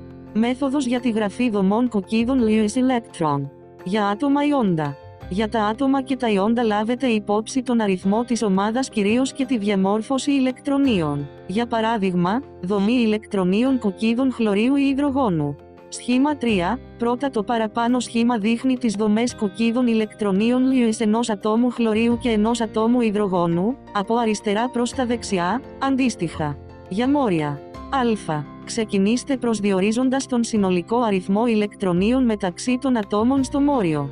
Στη συνέχεια σχεδιάστε απλούς δεσμούς μεταξύ κάθε ατόμου. Αφαιρέστε 2 ηλεκτρόνια, για κάθε μεμονωμένο δεσμό, από το συνολικό ηλεκτρόνιο. Μετρό. Προσθέστε επιπλέον δεσμούς όπου χρειάζεται, για παράδειγμα για δεσμούς οξυγόνου άνθρακα σε αλδεΐδες και κετώνες, η διάταξη σύνδεσης είναι συνήθως με τη μορφή διπλού δεσμού. Γνωρίστε και παρατηρήστε τις τάσεις. Αφού σημειωθούν όλοι οι απαραίτητοι επιπλέον δεσμοί, αφαιρέστε τη σωστή ποσότητα ηλεκτρονίων για τους επιπλέον δεσμούς που προσθέθηκαν. Τυπικά με τα υπόλοιπα ηλεκτρόνια τα δηλώνετε ως μόνα ζεύγη, γύρω από τα σχετικά άτομα. Συμπυκνωμένες κατασκευές. Οι συμπυκνωμένες δομές είναι σημαντικές στη διαδικασία κατανόησης του τι αντιπροσωπεύουν και δείχνουν οι δομές δεσμών. Σε συμπυκνωμένες δομές όλα τα υδρογόνα φαίνονται συνδεδεμένα με τους άνθρακες για παράδειγμα. Σχήμα 3. 1β. Το παραπάνω σχήμα δείχνει τη συμπυκνωμένη δομή του S+2 βρωμοβουτανίου. Δομή bond line. Οι δομές σύνδεσης είναι το επόμενο βήμα μετά τις συμπυκνωμένες δομές. Αυτά δείχνουν μόνο το πλαίσιο άνθρακα με κάθε άνθρακα που αντιπροσωπεύεται από μια κάμψη στην αλυσίδα και το υδρογόνο δεν συμβολίζεται, αλλά συμπεραίνεται ή θεωρείται ως το σημείο ή μια πλήρης οκτάδα γύρω από το άτομο άνθρακα. Αυτό σημαίνει ότι τα υδρογόνα δεν φαίνονται αλλά υπονοούνται σε σημείο που το σθένος του άνθρακα ικανοποιείται. Για παράδειγμα, ίσον. Εικόνα 3, 2 ή παραπάνω δομές δείχνουν τη δομή δεσμού του βουτανίου, κάτω από την οποία βρίσκεται η συνδεικνωμένη δομή του βουτανίου. Οι δομές ομολογιακών γραμμών είναι χρήσιμες και αποτελεσματικές. Σημείωση. Στην ανακάλυψη της δομής του βενζολίου, κυκλοεξατριένιο ή κυκλοεξατριένα,3,5,9, ο August Keckle προσδιορίσε τη δομή ενός μορίου δακτυλίου 6 άνθρακα με εναλλασσόμενους απλούς και διπλούς δεσμούς. Αυτή η δομή, που φαίνεται παρακάτω, είναι ένα καλό σημείο διακλάδωσης από τις συνδεικνωμένες δομές σε δομές δεσμών γραμμής. Ίσον. Εικόνα 3, το παραπάνω σχήμα δείχνει, από αριστερά προς τα δεξιά, μια εκδοχή της δομής Keckle του βενζολίου και της δομής δεσμών του βενζολίου. Διαμορφώσεις. Οι διαμορφώσεις είναι μόρια που διαφέρουν μόνο με περιστροφές γύρω από απλούς δεσμούς, που αλλιώς χαρακτηρίζονται ως δεσμοί σίγμα. Αυτές οι εναλλακτικές περιστροφές επηρεάζουν τις πιθανές ενέργειες των μορίων είτε αυξάνοντας, όπως φαίνεται στην επισκιασμένη διαμόρφωση, είτε μειώνοντας την, όπως φαίνεται στην αντιδιαμόρφωση. Οι πιθανές ενέργειες των διαμορφώσεων αποδίδονται στην τάση του δακτυλίου που βασίζεται στη γωνιακή τάση και στη στρεπτική τάση. Η παραμόρφωση γωνίας προκαλείται από τις εναλλακτικές γωνίες δεσμού που έχουν αποκλίνει από τις εξειδανικευμένες γωνίες δεσμού που προτείνονται στο VSEPR. Η στρεπτική καταπώνηση προκαλείται από απόθυση λόγω των δυνάμεων διασποράς, μια διαμοριακή δύναμη, και αυτό μπορεί να προκαλέσει στερικά εμπόδια. Οι διαμορφώσεις μπορούν να περιγραφούν πειραματικά χρησιμοποιώντας ένα γράφημα της διεδρικής γωνίας έναντι της δυναμικής ενέργειας. Τυπικά το κυκλοεξάνιο απεικονίζεται γραφικά που δείχνει τη δυναμική ενέργεια των διαφορετικών διαμορφώσεων σε αυξανόμενες δυνητικές ενέργειες, η διαμόρφωση καρέκλας, εισαγωγή εικόνας, που έχει τη χαμηλότερη δυναμική ενέργεια. Στη συνέχεια το περιστρεφόμενο σκάθος, εισαγωγή εικόνας, ακολουθούμενο από τη διαμόρφωση του σκάθους, εισαγωγή εικόνας, και τέλος, η μισή καρέκλα, εισάγεται την εικόνα. Έχει τη σχετικά υψηλότερη δυναμική ενέργεια μεταξύ των διαμορφώσεων κυκλοεξανίου. Καρέκλα. Twist boat. Διαμόρφωση σκάθους ημικαρέκλα. Σχήμα 3, τέταρτα οι δομές γραμμής δεσμού των διαφορετικών διαμορφώσεων του κυκλοεξανίου. Σχήμα 3, 4β το παραπάνω σχήμα, χρησιμοποιώντας σχετικές προσεγγίσεις δυναμικής ενέργειας, δείχνει τη σταθερότητα των διαφορετικών διαμορφώσεων του κυκλοεξανίου, δηλαδή, με αυξανόμενη σειρά ευστάθειας, καρέκλα, περιστροφικό σκάθος, βάρκα, μισή καρέκλα. Προβολές. Στη χημεία υπάρχουν πολλοί τύποι προβολών, ωστόσο, δύο που συναντώνται συχνά είναι η προβολή Newman και η προβολή Fischer. Οι προβολές Newman είναι δομές από μια συγκεκριμένη προοπτική. Βλέπουμε προς τα κάτω έναν συγκεκριμένο μεμονωμένο δεσμό μεταξύ των ατόμων και σχεδιάζουμε τις άλλες προσαρτήσεις σε σχέση με αυτά τα δύο άτομα. Για παράδειγμα, το βουτάνιο σύρεται. Οραματιστείτε ένα μάτι να κοιτάζει προς τα κάτω C2-C3 βουτανίου για να σχεδιάσετε την προβολή Newman. Εικόνα 3, 5 το παραπάνω σχήμα δείχνει ένα μάτι που κοιτάζει προς τα κάτω το τμήμα της γραμμής σύνδεσης με άνθρακες 2 και 3 σε βουτάνιο, για να σχεδιάσει την προβολή Newman. Σχήμα 3, 6 το παραπάνω σχήμα δείχνει μια απλή προβολή Newman βουτανίου.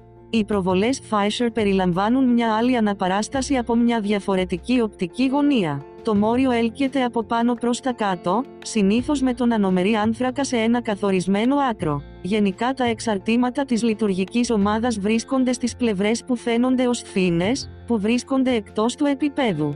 Το χαρτί, και το πάνω και το κάτω μέρος της προβολής φαίνονται ως ομάδες των διακεκομένων, που βρίσκονται στο επίπεδο του χαρτιού. Ένας άλλος προσδιορισμός δεσμού που χρησιμοποιείται είναι η στριμωγμένη γραμμή που αντιπροσωπεύει ένα μόνο δεσμό έξω και πίσω από το επίπεδο του χαρτιού. Αυτή η προβολή συνήθως χρησιμοποιείται με υδατάνθρακες, ειδικά με απλούς υδατάνθρακες. Σχήμα 3, 7 το σχήμα που φαίνεται παραπάνω δείχνει το άτομο υδρογόνου στον διακεκομένο δεσμό και το άτομο βρωμίου στον σφινοειδή δεσμό στο μόριο R1 κρανίο. Η στριμμένη γραμμή φαίνεται στο μόριο της θαλιδομίδης στα δεξιά του χαρτιού. Ερωτήσεις. Ανετά. Ποια είναι η δομή κουκκίδων ηλεκτρονίων Λούις του οξυγόνου? Υπόδειξη, έχει 6 ηλεκτρόνια σθένους. Ποιες είναι οι βασικές ιδέες για τη σχεδίαση δομών ηλεκτρονίων κουκκίδων Λούις? Εξηγήστε την έννοια του σθένους. Μεσαίο. Εξηγήστε τον κανόνα της οκτάδας. Ποια είναι μια εξαίρεση στον κανόνα της οκτάδας? Σκληρά. Σχεδιάστε τη δομή δεσμού για το ανθρακένιο. Εξηγήστε τη συνολική σειρά σταθερότητας για τις διαμορφώσεις κυκλοεξανίου. Υπόδειξη, απαιτεί κάποια χρήσιμη έρευνα, πιθανώς σε ομάδα. Ανάπτυξη ιδέας 4. Χειραλιότητα και ισομερισμός. Στόχοι. Μάθετε ορισμούς λέξεων κλειδιών όπως ισομερές, χειρόμορφο και διαμορφωτές, κατανόηση των ενιών του στερεοισομερισμού και της χειραλικότητας, κατανόηση του κανόνα Lebel and Hoff. Ισομερή.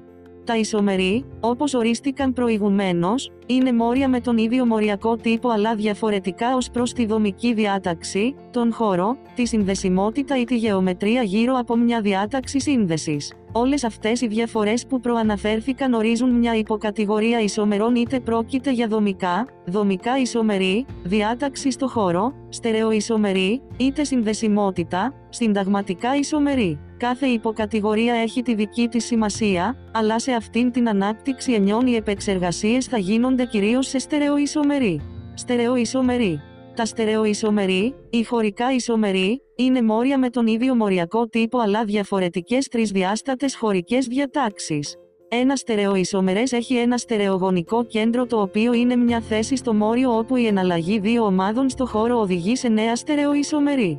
Μια υποομάδα στερεογωνικών κέντρων είναι ένα χειρόμορφο κέντρο, το οποίο τυπικά αναφέρεται σε ένα στερεογωνικό κέντρο με υβριδισμό SP3 ή τετραεδρική γεωμετρία. Κάθε χειρομορφικό κέντρο είναι ένα στερεογωνικό κέντρο, αλλά δεν είναι κάθε στερεογενές κέντρο ένα χειρικό κέντρο. Τα στερεοισομερή μπορούν περαιτέρω να χωριστούν σε τρεις άλλες κατηγορίες: εναντιομερή, διαστερεομερή και ατροπισομερή. Εναντιομερή. Τα εναντιομερή είναι οπτικά ισομερή. Αυτά τα οπτικά ισομερή είναι μόρια που είναι μη υπερθέσιμα κατοπτρικά είδωλα το ένα του άλλου. Τα εναντιομερή τυπικά έχουν χειρόμορφα κέντρα. Τα εναντιομερή είναι πολύ σημαντικά στη φαρμακευτική βιομηχανία με συγκεκριμένα εναντιομερή σε φάρμακα, που έχουν συγκεκριμένα αποτελέσματα. Αυτό φαίνεται στα κλασικά παραδείγματα της θαλιδομίδης, της ιβουπροφένης και του νταρβών, όπου η στερεοεξειδίκευση συμβάλλει μεγάλο ρόλο στον προσδιορισμό του θεραπευτικού δυναμικού και των θεραπευτικών αποτελεσμάτων. Εικόνα 4.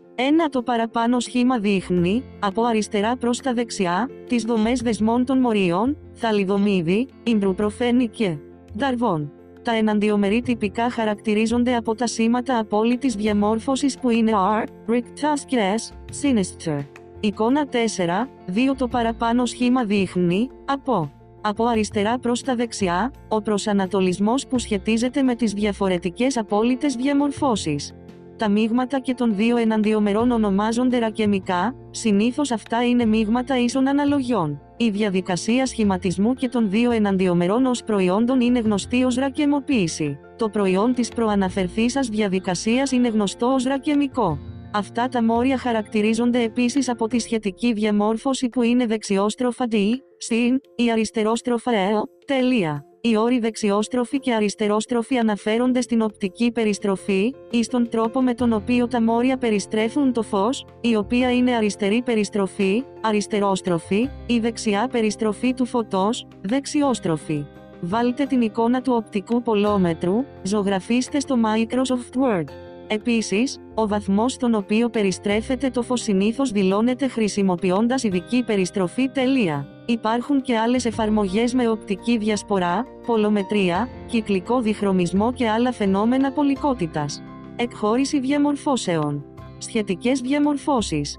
Το δεξιόστροφο, συν, ή το αριστερόστροφο, πρέπει να εκχωρηθεί πειραματικά με τη σωστή εφαρμογή μιας οπτικής συσκευής όπως ένα πολόμετρο, για την παρατήρηση και τη μέτρηση του τρόπου με τον οποίο το μόριο περιστρέφει το φως και σε ποιο βαθμό ή βαθμό το περιστρέφει. Απόλυτες διαμορφώσεις. Οι απόλυτες διαμορφώσεις μπορούν να αντιστοιχιστούν χρησιμοποιώντας ένα σύστημα προτεραιότητας, αριθμητικής επισήμανσης, που ονομάζεται κανόνες προτεραιότητας Canning-Gold-Prelog. Αυτοί οι κανόνες δίνουν προτεραιότητα με βάση την ατομική μάζα. Τα μεγαλύτερα άτομα έχουν την υψηλότερη προτεραιότητα, 1, και τα μικρότερα ή λιγότερο ζυγισμένα άτομα έχουν τη μικρότερη προτεραιότητα, συνήθως το υδρογόνο σε πολλά μόρια. Για παράδειγμα, ένα βρώμο, ένα χλωροπροπάνιο, η προτεραιότητα συμβολίζεται. Το βρώμιο έχει προτεραιότητα 1. Ακολουθεί το χλώριο με προτεραιότητα 2. Το εθάνιο έχει προτεραιότητα 3. Το υδρογόνο έχει προτεραιότητα 4. Όπως φαίνεται παρακάτω, άρα είναι S πλην ένα βρώμο ένα χλωροπροπάνιο. Εικόνα 4.3 Το παραπάνω σχήμα δείχνει την εικόνα της δομής γραμμής δεσμού του χλωροπροπανίου S+1 βρωμο 1. Διαστερεομερή. Αυτή είναι μια υποκατηγορία οπτικών ισομερών που είναι επίσης γνωστά ως γεωμετρικά ισομερή. Τα διαστερεομερή είναι ισομερή με τον ίδιο μοριακό τύπο αλλά διαφορετική διάταξη στο χώρο που οδηγεί σε μη ταυτόσιμες κατοπτρικές εικόνες. Αυτά μπορούν τυπικά να αναγνωριστούν με την πρώτη εκχώρηση της απόλυτης διαμόρφωσης των στερεογωνικών κέντρων και στη συνέχεια σύγκριση των εικόνων καθρέφτη για να προσδιοριστεί εάν είναι πανομοιότυπα ή όχι. Αυτά τα βήματα που αναφέρονται προηγουμένως, είναι με μια προτινόμενη σειρά. Οι υποκατηγορίες των διαστερεομερών είναι cis-trans ισομερή και μορφομερή, τα οποία μπορούν περαιτέρω να χωριστούν σε ρωταμερή. Η Z-ισομέρεια και cis-trans ισομέρεια. Όπως η δεξιοστροφική και η αριστερόστροφη είναι σχετική ανάθεση για τη στερεοχημεία, το ίδιο ισχύει και για τις cis και trans τελεία. Η ισομέρεια cis και trans επιτρέπει τον προσδιορισμό των χωρικών διατάξεων που βασίζονται σε παρόμοιες ομάδες, για παράδειγμα trans 1,2 dixloroacanio ή cis 1,2 dixloroacanio. Αυτό το σχετικό σύστημα, cis ή trans, μπορεί να γίνει ασαφές πολύ γρήγορα, επομένως για να παρέχεται ένα πιο σχολαστικό σύστημα χρησιμοποιούνται οι κανόνες προτεραιότητας Canning-Gold.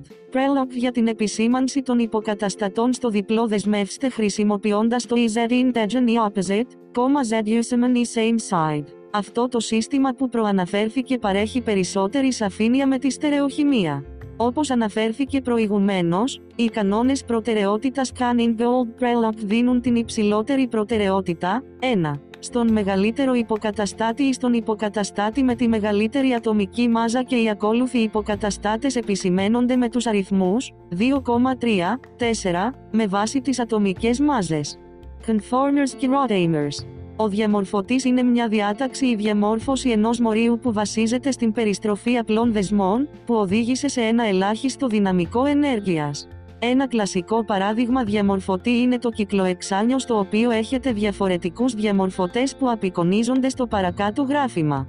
Σχήμα 3, 4β Το παραπάνω σχήμα, χρησιμοποιώντας σχετικές προσεγγίσεις δυναμικής ενέργειας, δείχνει τη σταθερότητα των διαφορετικών διαμορφώσεων του κυκλοεξανίου, δηλαδή, με αυξανόμενη σειρά ευστάθειας, καρέκλα, περιστροφικός κάθος, βάρκα, μισή καρέκλα. Ένα ρωταμερές είναι απλώς μια διαμόρφωση ενός μορίου που προκύπτει από μια άλλη περιστροφή των απλών δεσμών του μορίου. Ανομερή. Ένα ισομερές που σχηματίστηκε λόγω μιας γεωμετρικής παραλλαγής που βρίσκεται σε ορισμένα άτομα σε συγκεκριμένα μόρια. Τα ανομερή συνήθως φαίνονται και περιγράφονται στους υδατάνθρακες, όπου χρησιμοποιείται ο χαρακτηρισμός η β. Εικόνα 4.4 Το παραπάνω σχήμα δείχνει δύο διαφορετικά ανομερή, α και β, της diglycopyranoases epimers. Ένα επιμερές, που κανονικά βρίσκεται σε ζεύγη διαστερεομερών, είναι ένα στερεοισομερές που διαφέρει στη διαμόρφωση σε οποιοδήποτε σημείο του μορίου, όπου η αλλαγή της θέσης των δύο υποκαταστατών οδηγεί στο σχηματισμό ενός νέου στερεοισομερούς. Βασικά ένα επιμερές είναι ένα ισομερές που διαφέρει στη διαμόρφωση σε οποιοδήποτε στερεογωνικό κέντρο. Σχήμα 4.5 Το παραπάνω σχήμα δείχνει επιμερή, σε αυτήν την περίπτωση εναντιομερή, RKS, του 2-χλωροβουτανίου. Κανόνας Lebel-Van-Hoff. Εάν υπάρχουν n στερεογωνικά κέντρα, με 4 διαφορετικούς υποκαταστάτες συνδεδεμένους, υπάρχουν 2 n διαφορετικά στερεοισομερή πιθανά. Ερωτήσεις. Ανετά. Τι είναι ένα ισομερές? Υπόδειξη. Ίδιος μοριακός τύπος, αλλά, ποιοι είναι οι διαφορετικοί τύποι ισομερών? Εξηγήστε την έννοια των εναντιομερών. 4. Τι είναι ρακεμικό? Μεσαίο.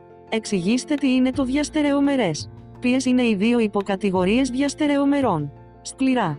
Εξηγήστε τους κανόνες προτεραιότητας Canning-Gold Prelog για τον ορισμό απόλυτης διαμόρφωσης. Ανάπτυξη ιδέας 5. Πυρηνικότητα και ηλεκτροφιλότητα. Στόχοι. Μάθετε τους ορισμούς της πυρηνοφιλίας και της ηλεκτροφιλικότητας. Κατανοήστε τις τάσεις με πυρηνοφιλία και βασικότητα, η ηλεκτροφιλικότητα και οξύτητα. Κατανοήστε τις διαφορές με πυρηνοφιλία και βασικότητα, η ηλεκτροφιλικότητα και οξύτητα. Πυρηνοφιλικότητα.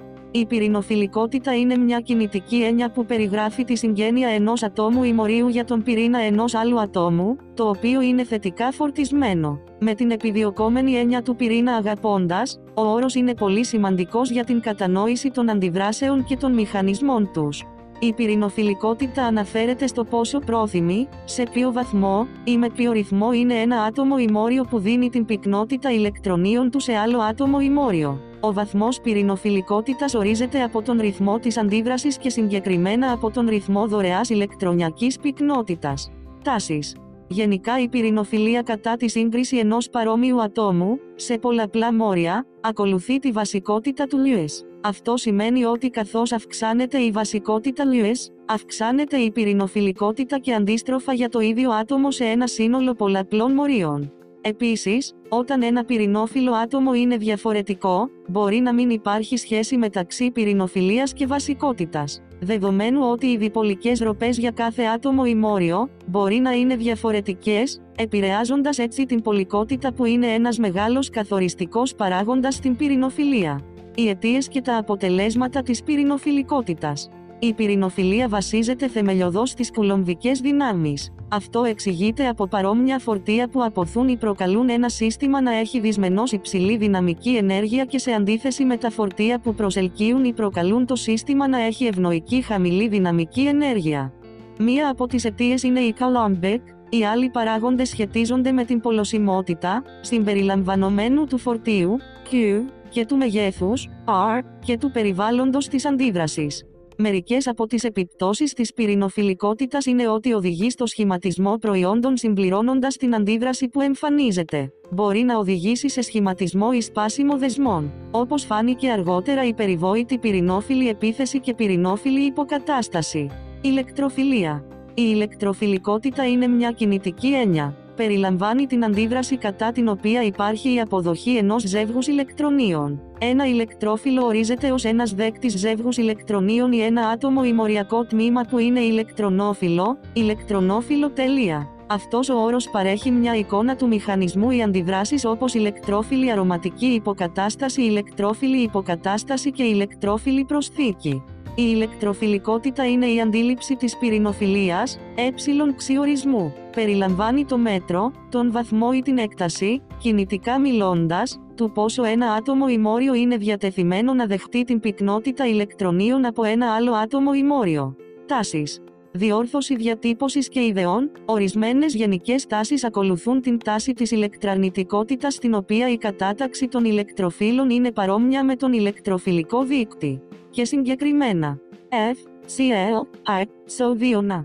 Και αυτή η σειρά ακολουθεί την κατάταξη της ηλεκτραρνητικότητας.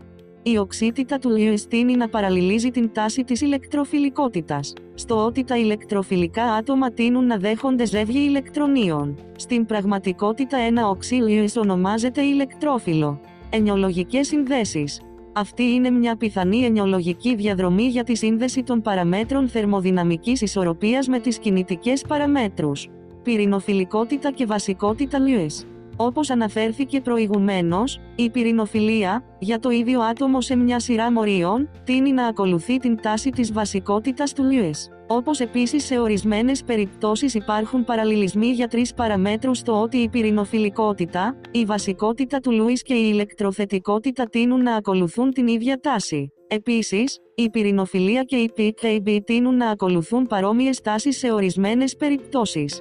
Καθώς και με την ηλεκτροφιλικότητα, για το ίδιο άτομο σε μια σειρά μορίων, τείνει να ακολουθεί την τάση της οξύτητας Lewis. Επιπλέον, σε ορισμένες περιπτώσεις η ηλεκτροφιλικότητα και η ηλεκτραρνητικότητα έχουν τάσεις προς την ίδια κατεύθυνση. Ταυτόχρονα, η ηλεκτραρνητικότητα και το PK τείνουν να έχουν τάσεις προς την ίδια κατεύθυνση. Η σύνδεση μεταξύ αυτών των δύο πεδίων PK και PKB όμως, ειδικής κατάστασης, στους 25 βαθμούς Κελσίου, και ακόμη και συγκεκριμένης ουσίας, περιλαμβάνει τη χρήση της εξίσωσης PK και PKB ISN 14. Ερωτήσεις. Άνετα. Ποιες είναι μερικές βασικές ιδέες που σχετίζονται με την έννοια της πυρηνοφιλικότητας? Υπόδειξη, κινητική.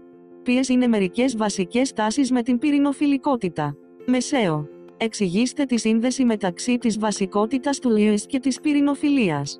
Ποια είναι η σύνδεση μεταξύ της οξύτητας Lewis και της ηλεκτροφιλίας? Σκληρά. Εξηγήστε τη σημασία του PKB με ορισμένες πτυχές της έννοιας της πυρηνοφιλικότητας. Ανάπτυξη ιδέας 6. Εισαγωγή στη φασματοκοπήση και τα όργανα. Στόχοι. Κατανοήστε τον ορισμό της φασματοσκοπίας. Κατανοήστε τη διαφορά μεταξύ φασματοσκοπίας και φασματομετρίας. Κατανοήστε τους διαφορετικούς τύπους αναλυτικών μεθόδων, συμπεριλαμβανομένων των IR, NMR, GC και MS. Εισαγωγή στη φασματοσκοπία. Η φασματοσκοπία περιλαμβάνει τη μελέτη των αλληλεπιδράσεων της ηλεκτρομαγνητικής ακτινοβολίας και της ύλης. Η φασματοσκοπία έχει βασικό ρόλο στην οργανική χημεία. Συμβάλλει στην ενημέρωση πολλών διαδικασιών, συμπεριλαμβανομένων των ρετροσυνθετικών αναλύσεων, της αποσαφήνισης της δομής και της ολικής σύνθεσης. Φασματοσκοπία και φασματομετρία. Η φασματοσκοπία και η φασματομετρία είναι διαφορετικές. Η φασματοσκοπία αναφέρεται στη μελέτη της αλληλεπίδρασης ηλεκτρομαγνητικής ακτινοβολίας και ύλης, ωστόσο, η φασματομετρία αναφέρεται στις μετρήσεις της αλληλεπίδρασης ηλεκτρομαγνητικής ακτινοβολίας και ύλης. Φασματοσκοπία υπεριόδους ορατού φωτός, φασματοσκοπία UV-vis. Εικόνα 6.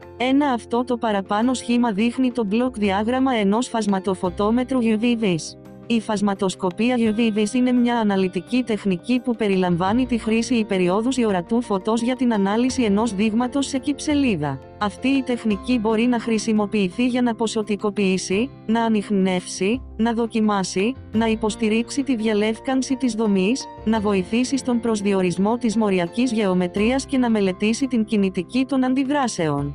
Μία από τις κύριες ιδέες πίσω από τη χρήση του φασματοφωτόμετρου UV-vis είναι η αρχή της απορρόφησης. Για μόρια ή άτομα η απορρόφηση του. Το υπεριόδες ορατό φως έχει ως αποτέλεσμα τη διέγερση ηλεκτρονίων σε διακριτά υψηλότερα επίπεδα ενέργειας. Αυτό βασίζεται σε πολλές ιδέες, κυρίως στην ιδέα της ενέργειας στα μόρια που κβαντίζονται. Φασματοσκοπία ατομικής απορρόφησης AAS. Εικόνα 6. Το παραπάνω σχήμα δείχνει το μπλοκ διάγραμμα του φασματογράφου ατομικής απορρόφησης. Το φασματόμετρο ατομικής απορρόφησης μπορεί να χρησιμοποιηθεί ως μια αναλυτική τεχνική που παράγει μετρήσεις των συγκεντρώσεων των στοιχείων σε ένα δείγμα. Αυτή η τεχνική χαρακτηρίζεται από τις απορροφητικές ιδιότητες των στοιχείων, οι οποίες είναι σημαντικές στο ότι χρησιμοποιούνται τα συγκεκριμένα μήκη κύματος φωτός που απορροφάται από το στοιχείο. Η φασματομετρία ατομικής απορρόφησης έχει πολλαπλές χρήσεις που περιλαμβάνουν κλινικές, γεωλογικές, βιολογικές, μεταλλουργικές, ατμοσφαιρικές και επίσης φαρμακευτική βιομηχανία.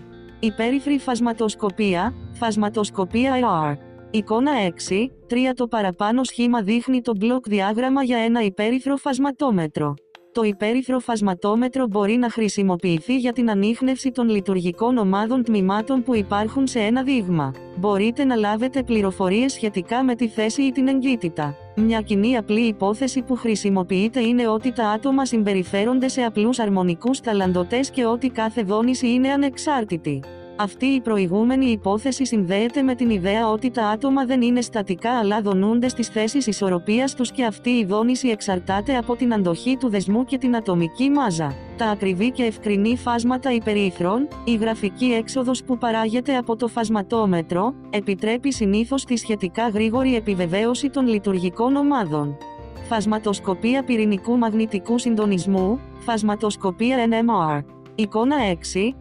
Το παραπάνω σχήμα δείχνει το μπλοκ διάγραμμα για ένα φασματόμετρο πυρηνικού μαγνητικού συντονισμού. Η φασματοσκοπία πυρηνικού μαγνητικού συντονισμού NMR παρέχει πληροφορίες για το χημικό περιβάλλον στο οποίο βρίσκονται οι πυρήνες των ατόμων. Αυτός ο τύπος φασματοσκοπίας χρησιμοποιείται συνήθως στη διαλεύκανση της δομής και σε ορισμένες περιπτώσεις στον προσδιορισμό της δομής. Αυτή η αναλυτική τεχνική περιλαμβάνει διάφορες έννοιες, μερικές θα αναφερθούν παρακάτω.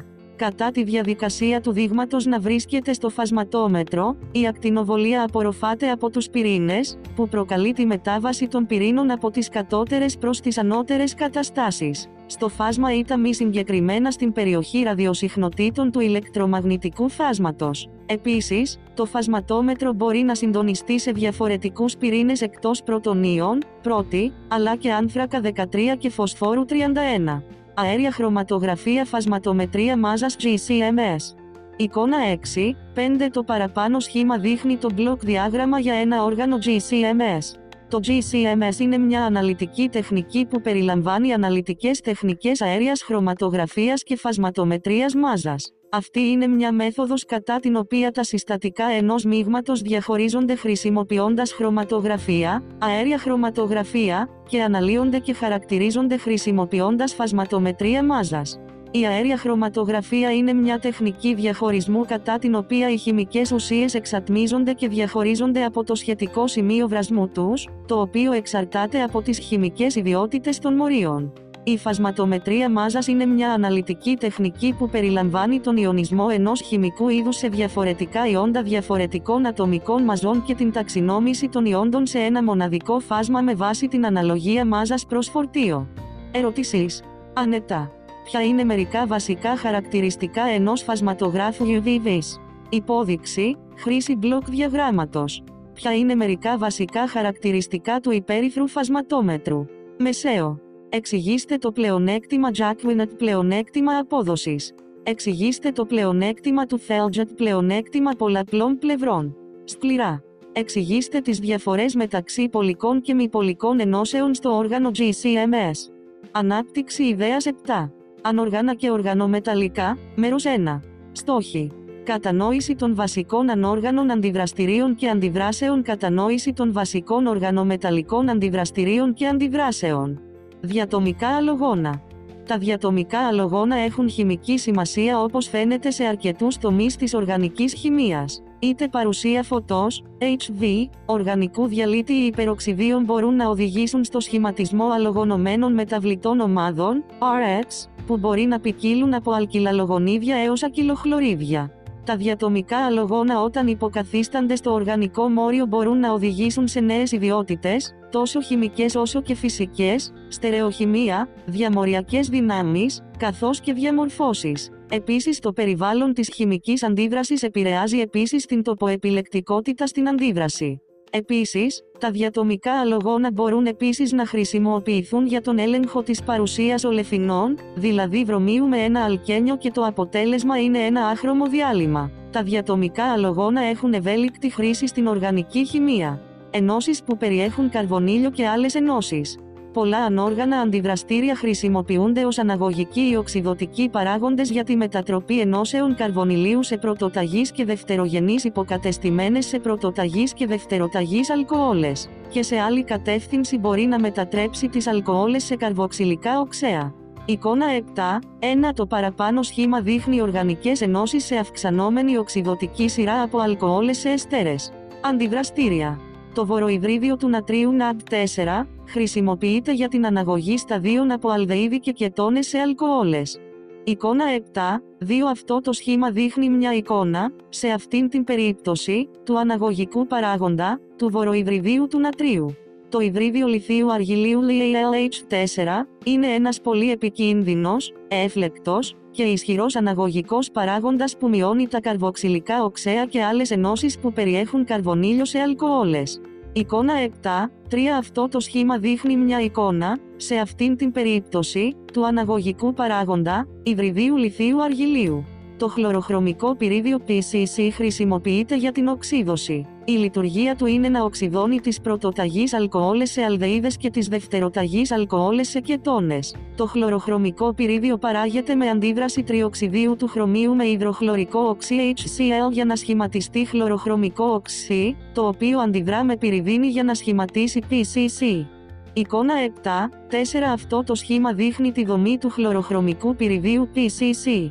Το αντιδραστήριο Jones-Pro4, H2SO4, είναι ένα ανόργανο αντιδραστήριο που χρησιμοποιείται για οξυδόνο. Λειτουργεί συνήθως ως χρωμικό οξύ και περιλαμβάνει την οξύδωση πρωτοταγών αλκοολών σε καρβοξυλικά οξέα και δευτεροταγών αλκοολών σε κετώνες. Το αντιδραστήριο Jones είναι ένα καλό οξυδωτικό αντιδραστήριο.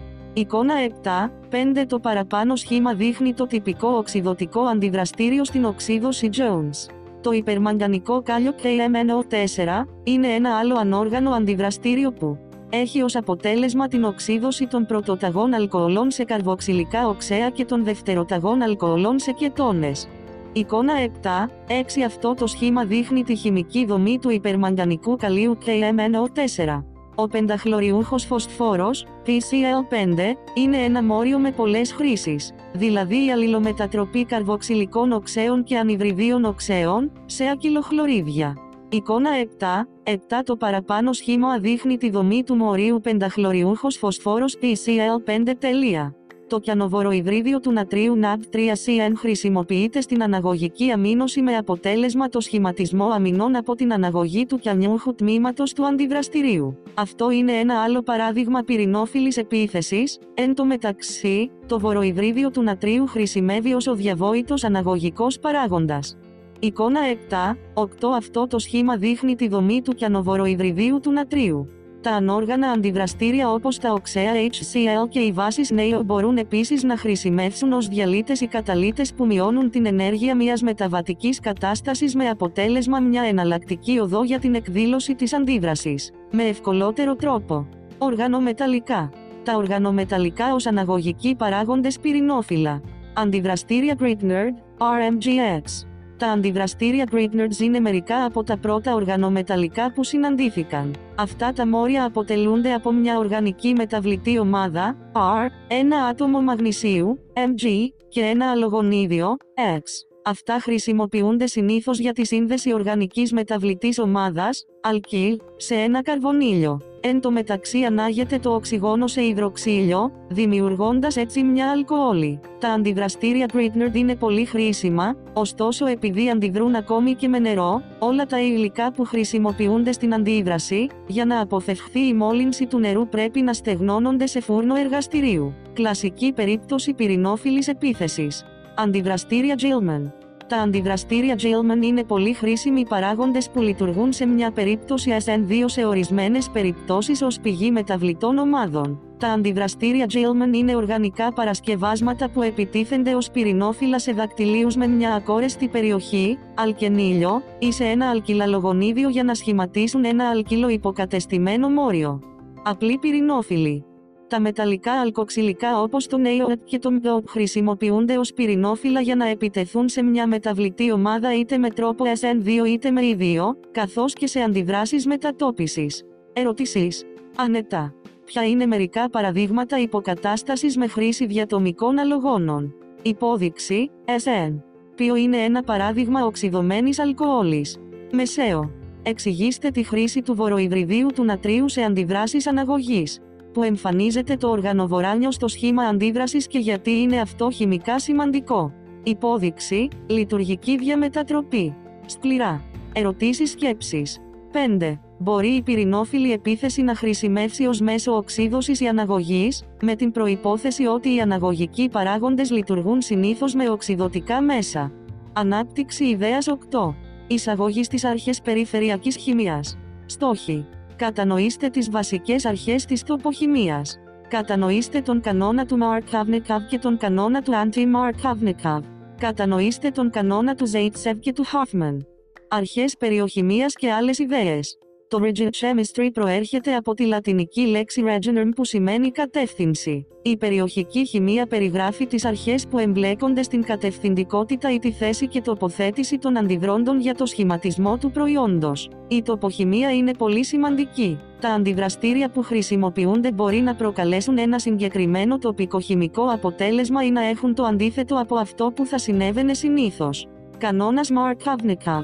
Ο κανόνας του Markovnikov, με απλά λόγια, είναι όποιος έχει περισσότερα παίρνει περισσότερα. Ο κανόνας του Markovnikov είναι ότι με την προσθήκη ενός αλογονιδίου σε ένα ασύμετρο αλκένιο το υδρογόνο πηγαίνει στον άνθρακα με τον μεγαλύτερο αριθμό υδρογόνων και το ιόν αλογονιδίου πηγαίνει στον άλλο άνθρακα. Με άλλο τρόπο, αυτός ο κανόνας δηλώνει ότι το αλογονίδιο προστίθεται έτσι ώστε να σχηματίσει το πιο σταθερό ενδιάμεσο καρβοκατιόν. Αντι-Markovnikov. Το anti-Markovnikov είναι το αντίστροφο, αυτός που έχει περισσότερα παίρνει λιγότερα, όπου ο άνθρακας με τον μεγαλύτερο αριθμό υδρογόνων δεν λαμβάνει το υδρογόνο αλλά το πιο ηλεκτροφιλικό μέρος του μορίου. Για παράδειγμα, στην υδροβορίωση οξύδωση παρουσία υπεροξιδίων, το βοροϊδρίδιο προστίθεται στον λιγότερο υποκατεστημένο άνθρακα του υδρογόνου και το υδρογόνο προστίθεται στον περισσότερο υποκατεστημένο άνθρακα. Ωστόσο, η σταθερότητα προκύπτει επειδή η πυκνότητα των ηλεκτρονίων μετατοπίζεται στο ηλεκτρόφιλο βοροϊδρίδιο με αποτέλεσμα να έχει ένα μερικώς αρνητικό φορτίο και ο περισσότερο υποκατεστημένος άνθρακας να έχει μερικώς θετικό φορτίο. Αυτό είναι πράγματι σταθερό, λόγω στοιχείο, της ικανότητας δωρεάς πυκνότητας ηλεκτρονίων της αλκυλομάδας, του χαρακτήρα του και της τροχιακής επικάλυψης του αλκενιλάνθρακα. Η ομάδα αλκενιλίου με τον υποκαταστάτη που δίνει το αλκύλιο ή το ηλεκτρόνιο, παρέχει σταθερότητα. Ο κανόνας του Zaitsev. Ο κανόνας του Zaitsev είναι μια αρχή κατευθυντικότητας στην οποία το πιο υποκατεστημένο αλκένιο ευνοείται μέσω της χρήσης μιας μικρής βάσης όπως το εθοξίδιο ήτεο. Ο κανόνας του Zaitsev είναι πολύ σημαντικός και βοηθά στην πρόβλεψη προϊόντων στις αντιδράσεις αποβολής. Mnemonic, η βάση του Zaitsev small μικρή, που χρησιμοποιείται για την παρασκευή του πιο υποκατεστημένου αλκενίου. Ο κανόνας του Hoffman. Ο κανόνας του Hoffman είναι μια άλλη αρχή κατευθυντικότητας στην οποία το λιγότερο υποκατεστημένο αλκένιο ευνοείται μέσω της χρήσης μιας τεράστιας ή μεγάλης βάσης, όπως OTB. Ο κανόνας του Hoffman είναι επίσης πολύ σημαντικός και βοηθά στην πρόβλεψη των αντιδράσεων αποβολής. Mnemonic, ο κανόνας του Hoffman είναι το αντίθετο του Zaitsev. Υπόθεση Hammond-Leffler. Το αξίωμα Hammond-Leffler ουσιαστικά δηλώνει ότι το προϊόν μοιάζει με τη μοριακή διάταξη της μεταβατικής κατάστασης. Με πιο απλά λόγια, η θέα στον δυνητικό ενεργειακό λόφο συνεχίζεται με κάποιους τρόπους, καθώς ακολουθείται το δυνητικό ενεργειακό ταξίδι.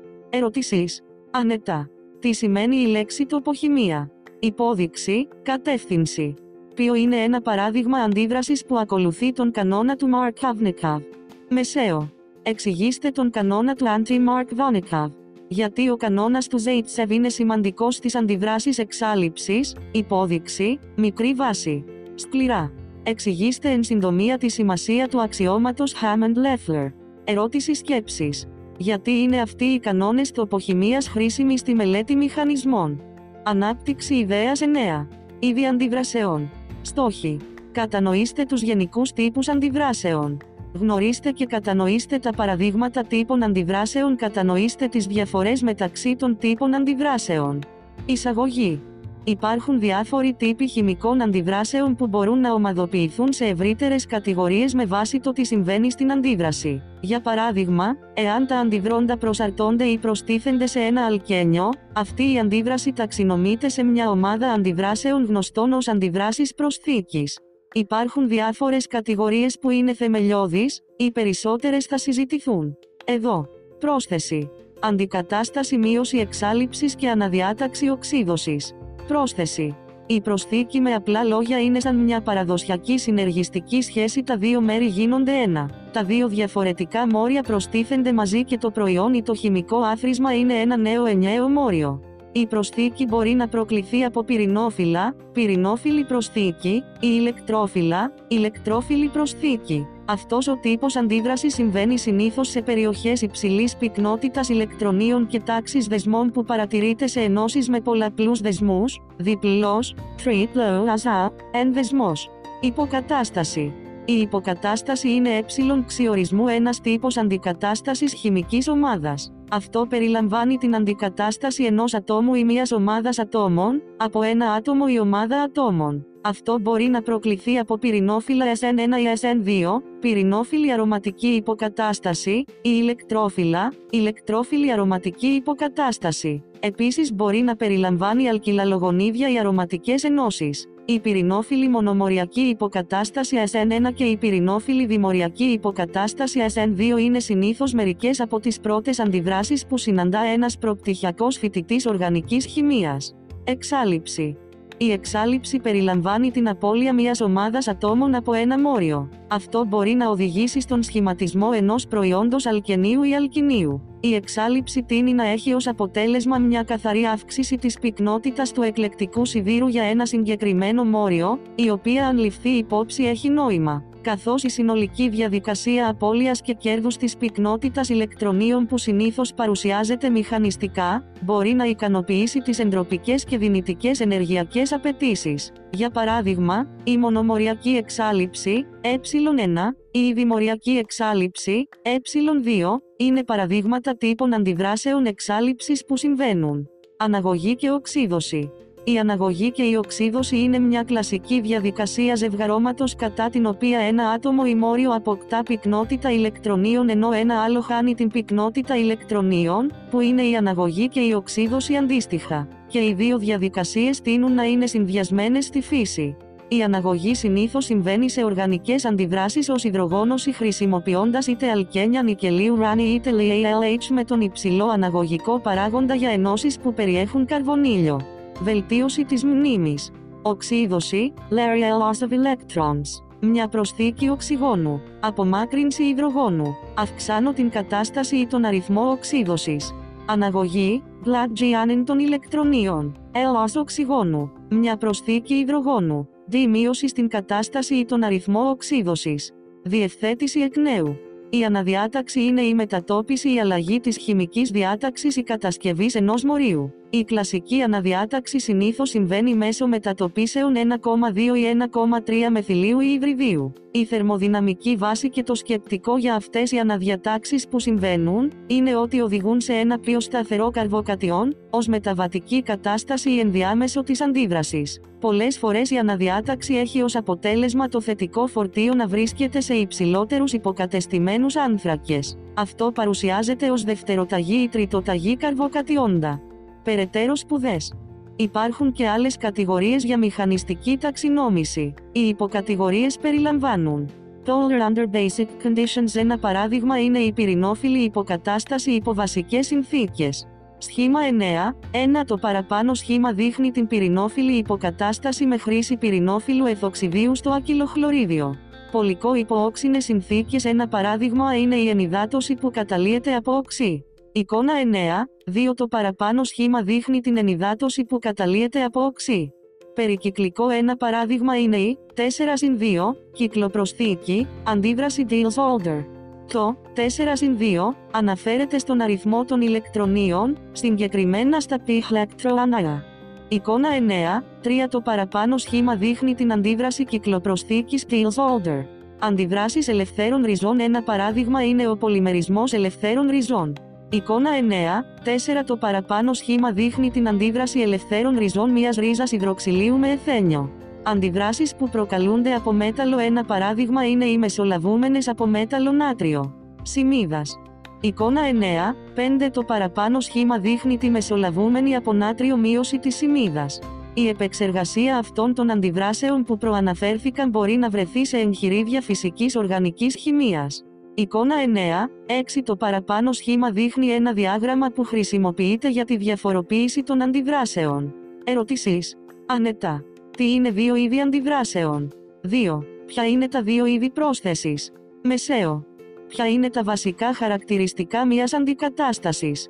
Ποια είναι τα βασικά χαρακτηριστικά των αντιδράσεων αποβολής? Εξηγήστε τη σημασία των ανακατατάξεων όσον αφορά τη σταθερότητα. Ερώτηση σκέψης. Γιατί είναι σημαντικό να γνωρίζουμε αυτούς τους τύπους αντιδράσεων που αναφέρονται σε αυτήν την ανάπτυξη της ιδέας? Ανάπτυξη ιδέας 10. Αντικαταστάσεις και εξαιρέσεις πλην πρώτη τάξη και δεύτερη τάξη. Στόχοι. Κατανοήστε τα βασικά χαρακτηριστικά της υποκατάστασης, μονομοριακής και διμοριακής. Κατανοήστε τα βασικά χαρακτηριστικά της αποβολής, μονομοριακής και διμοριακής. Μάθετε τους σχετικούς όρους για αντικατάσταση και αποβολή. Πυρηνόφυλλος. Ένα πυρηνόφυλλο ξιορισμού είναι ένα άτομο ή μόριο που είναι πυρηνόφυλλο ή ένα μόριο με υψηλή δυνατότητα να δωρήσει πυκνότητα ηλεκτρονίων σε άλλο, συνήθως με νουελόφυλλη επίθεση. Ένα πυρηνόφυλλο είναι συνήθως μια βάση λιουες, ένα μόριο ή ένα άτομο που δίνει ηλεκτρόνια. Τα πυρηνόφυλλα υπάρχουν σε ένα φάσμα όπου τα άκρα είναι αδύναμα και δυνατά. Τα αδύναμα πυρηνόφυλλα είναι αδύναμες βάσεις λιουες ή ένα μόριο που έχει χαμηλή τάση να δίνει ηλεκτρόνια, έχει μικρό αρνητικό φορτίο ή παρεμποδίζεται. Τα ισχυρά πυρηνόφυλλα είναι ισχυρές βάσεις λιουες, οι οποίες είναι πολύ φορτισμένες, μπορούν να πολλωθούν και έχουν υψηλή τάση να δωρίζουν ηλεκτρόνια. Ηλεκτρόφυλλος. Ένα ηλεκτρόφυλλο ξιορισμού είναι το αντίθετο του πυρηνόφυλλου ή της βάσης λιουες. Είναι ένα οξύ Λουίς. Λειτουργεί για να δέχεται ηλεκτρόνια ή πυκνότητα ηλεκτρονίων που δίνεται. Τα ηλεκτρόφυλλα είναι επίσης ισχυρά ή αδύναμα. Η ισχύς του ηλεκτρόφυλλου βασίζεται στο μόριο που έχει υψηλή τάση να δέχεται ηλεκτρόνια ή πυκνότητα ηλεκτρονίων και είναι ηλεκτραρνητικό. Η αδυναμία μπορεί να οφείλεται σε παρεμπόδιση, είτε λόγω επιδιόρθωσης χρεώσεων είτε στερικών. Αποχώρηση από την ομάδα.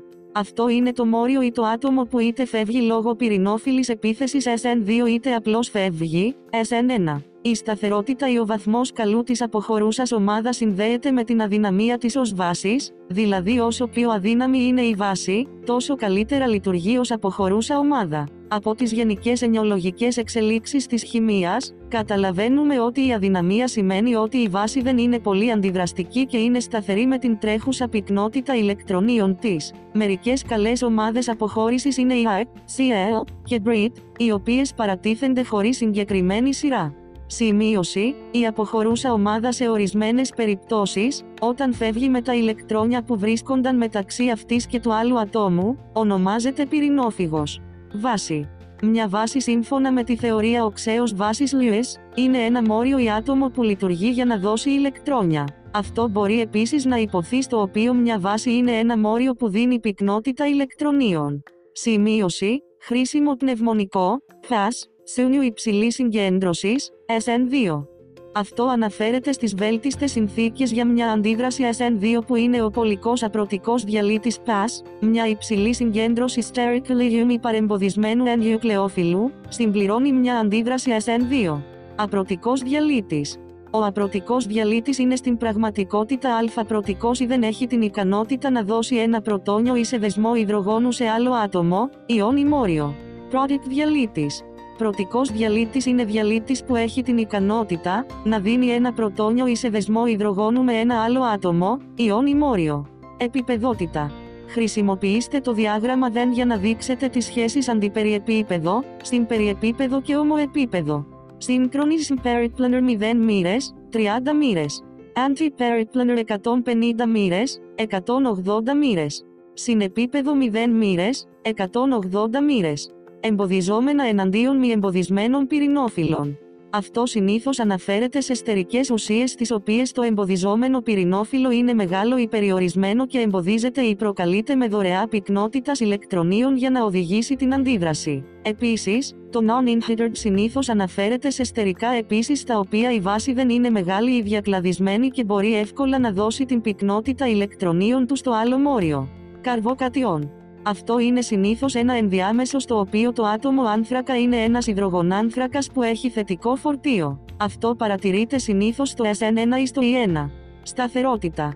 Αυτό μπορεί να οριστεί ως ένα μόριο ή μια δομή που αντιπροσωπεύει ένα ελάχιστο δυναμικό ενέργειας. Βασικές αντιδράσεις. Αντικατάσταση πυρηνόφυλλο-δημοριακό. Το nucleophilic bimolecular υποκατάστασης μπορεί να μετατραπεί σε εθέρες, Williamson ether synthesis, αλκοόλι, μια μυριάδα αντιδράσεων, θιόλες, θιοεθέρες, νητρίλιο, αλκυλιωμένα νητρίλια, αλκίνιο, εστέρα, αλογονίδια τεταρτοταγούς αμμονίου ή αλκυλοαζίδιο χρησιμοποιώντας τη σχετική και επιθυμητή λειτουργική ομάδα πυρηνόφυλλος. Αντικατάσταση πυρηνόφυλλη μονομοριακή. Αυτό συμβαίνει συνήθως με τριτοταγείς υδρογονάνθρακες ή τελικά καταλήγει σε ενδιάμεσα που είναι τριτογενή. Αυτές οι αντιδράσεις τυπικά συμβαίνουν ως διαλυτόλυση ή για τη δημιουργία αλκοολών και άλλων υποκατεστημένες ενώσεις. Μονομοριακή εξάλειψη. Συνήθως αυτό έχει ως αποτέλεσμα αλκένια και αλκίνια μέσω της απομάκρυνσης ενός αλκυλαλογονιδίου ή ενός πρωτονιωμένου υδροξυλίου. Αυτό είναι συνήθως χρησιμοποιεί μια αδύναμη βάση και αφαιρεί το α-υδρογόνο και εμφανίζεται σε υψηλές θερμοκρασίες. Εξάλειψη δημοριακή. Αυτό συνήθως οδηγεί σε αλκένια και αλκίνια μέσω της χρήσης μιας ισχυρής βάσης με παρεμπόδιση και εμφανίζεται σε υψηλή θερμοκρασία. Βασικοί μηχανισμοί. Κλασική αντίδραση 1. Τόνος. Εικόνα 10. 1. Το παραπάνω σχήμα δείχνει μια κλασική μονομοριακή αντίδραση απομάκρυνσης και το κύριο προϊόν αλκενίου. Κλασική αντίδραση SN1. Εικόνα 10. 2. Το παραπάνω σχήμα δείχνει μια κλασική μονομοριακή πυρηνόφυλλη αντίδραση υποκατάστασης. Κλασική αντίδραση E2. Εικόνα 10. 3. Το παραπάνω σχήμα δείχνει μια κλασική δημοριακή αντίδραση απομάκρυνσης. Κλασική αντίδραση SN2. Εικόνα 10. 4. Το παραπάνω σχήμα δείχνει μια κλασική δημοριακή πυρηνόφυλλη αντίδραση υποκατάστασης. Αντιδραστήρια κλειδιά. Διμεθυλοσουλφοξίδιο DMSO, PAS. Το διμεθυλοσουλφοξίδιο DMSO είναι ένας πολικός απρωτικός διαλύτης PAS που χρησιμοποιείται συνήθως σε πυρηνόφυλλες δημοριακές αντιδράσεις υποκατάστασης. Εικόνα 10. 5. Το παραπάνω σχήμα δείχνει τη δομή του διμεθυλοσουλφοξιδίου. THF, PAS. Το τετραϊδροφουράνιο THF είναι ένας πολικός απρωτικός διαλύτης PAS που χρησιμοποιείται συνήθως για τον σχηματισμό αλκοολών. Για παράδειγμα, το THF χρησιμοποιείται στην αντίδραση υδροβορίωσης οξύδωσης. Εικόνα 10, 5. Το παραπάνω σχήμα δείχνει τη δομή του τετραϊδροφουρανίου. Εθανόλη ΑΤΑ, PPS. Η εθανόλη είναι ένα κλασικό παράδειγμα ενός πολικού πρωτικού διαλύτη PPS που μπορεί να δώσει ένα πρωτόνιο καθώς και έναν δεσμό υδρογόνου στη διαδικασία της διαλυτοποίησης. Εικόνα 10, 5. Το παραπάνω σχήμα δείχνει τη δομή της εθανόλης. Μία, PPS. Η μεθανόλη είναι ένα άλλο κλασικό παράδειγμα πολικού πρωτικού διαλύτη PPS που μπορεί να δώσει ένα πρωτόνιο καθώς και δεσμό υδρογόνου στη διαδικασία της διαλυτοποίησης. Εικόνα 10, 5. Το παραπάνω σχήμα δείχνει τη δομή της μεθανόλης. Ανιόν τριτβουτοξιδίου TBU, ισχυρή παρεμποδισμένη βάση. Το ανιόν τριτοβουτοξιδίου είναι μια άλλη ισχυρή βάση με παρεμπόδιση που συνήθως οδηγεί σε τοποχημία που ακολουθεί τον κανόνα του Hoffman, καθώς είναι μια μεγάλη βάση. Ο κανόνας του Hoffman έχει ως αποτέλεσμα το προϊόν που επηρεάζεται κινητικά, το οποίο είναι το λιγότερο υποκατεστημένο αλκένιο. Σχήμα 10, 5. Το παραπάνω σχήμα δείχνει τη δομή του ανιόντος τριτβουτοξιδίου. Ανιόν εθοξιδίου ή το ισχυρή ανεμπόδιστη βάση. Το ανιόν εθοξιδίου είναι ένα παράδειγμα ισχυρής ανεμπόδιστης βάσης που συνήθως οδηγεί σε τοποχημία που ακολουθεί τον κανόνα του Zaitsev, καθώς είναι μια μικρή βάση. Ο κανόνας του Zaitsev έχει ως αποτέλεσμα το θερμοδυναμικά επηρεασμένο προϊόν, το οποίο είναι το πιο υποκατεστημένο αλκένιο. Εικόνα 10, 5. Το παραπάνω σχήμα δείχνει τη δομή του ανιόντος εθοξιδίου. Σχετικοί τοποχημικοί κανόνες. Ο κανόνας του Markovnikov, ο κανόνας του anti-Markovnikov, ο κανόνας του Zaitsev, ο κανόνας του Hoffman και το αξίωμα Hammond-Leffler β λάμδα. Ανάπτυξη 9-8. Στερεοχημικά αποτελέσματα. SN1.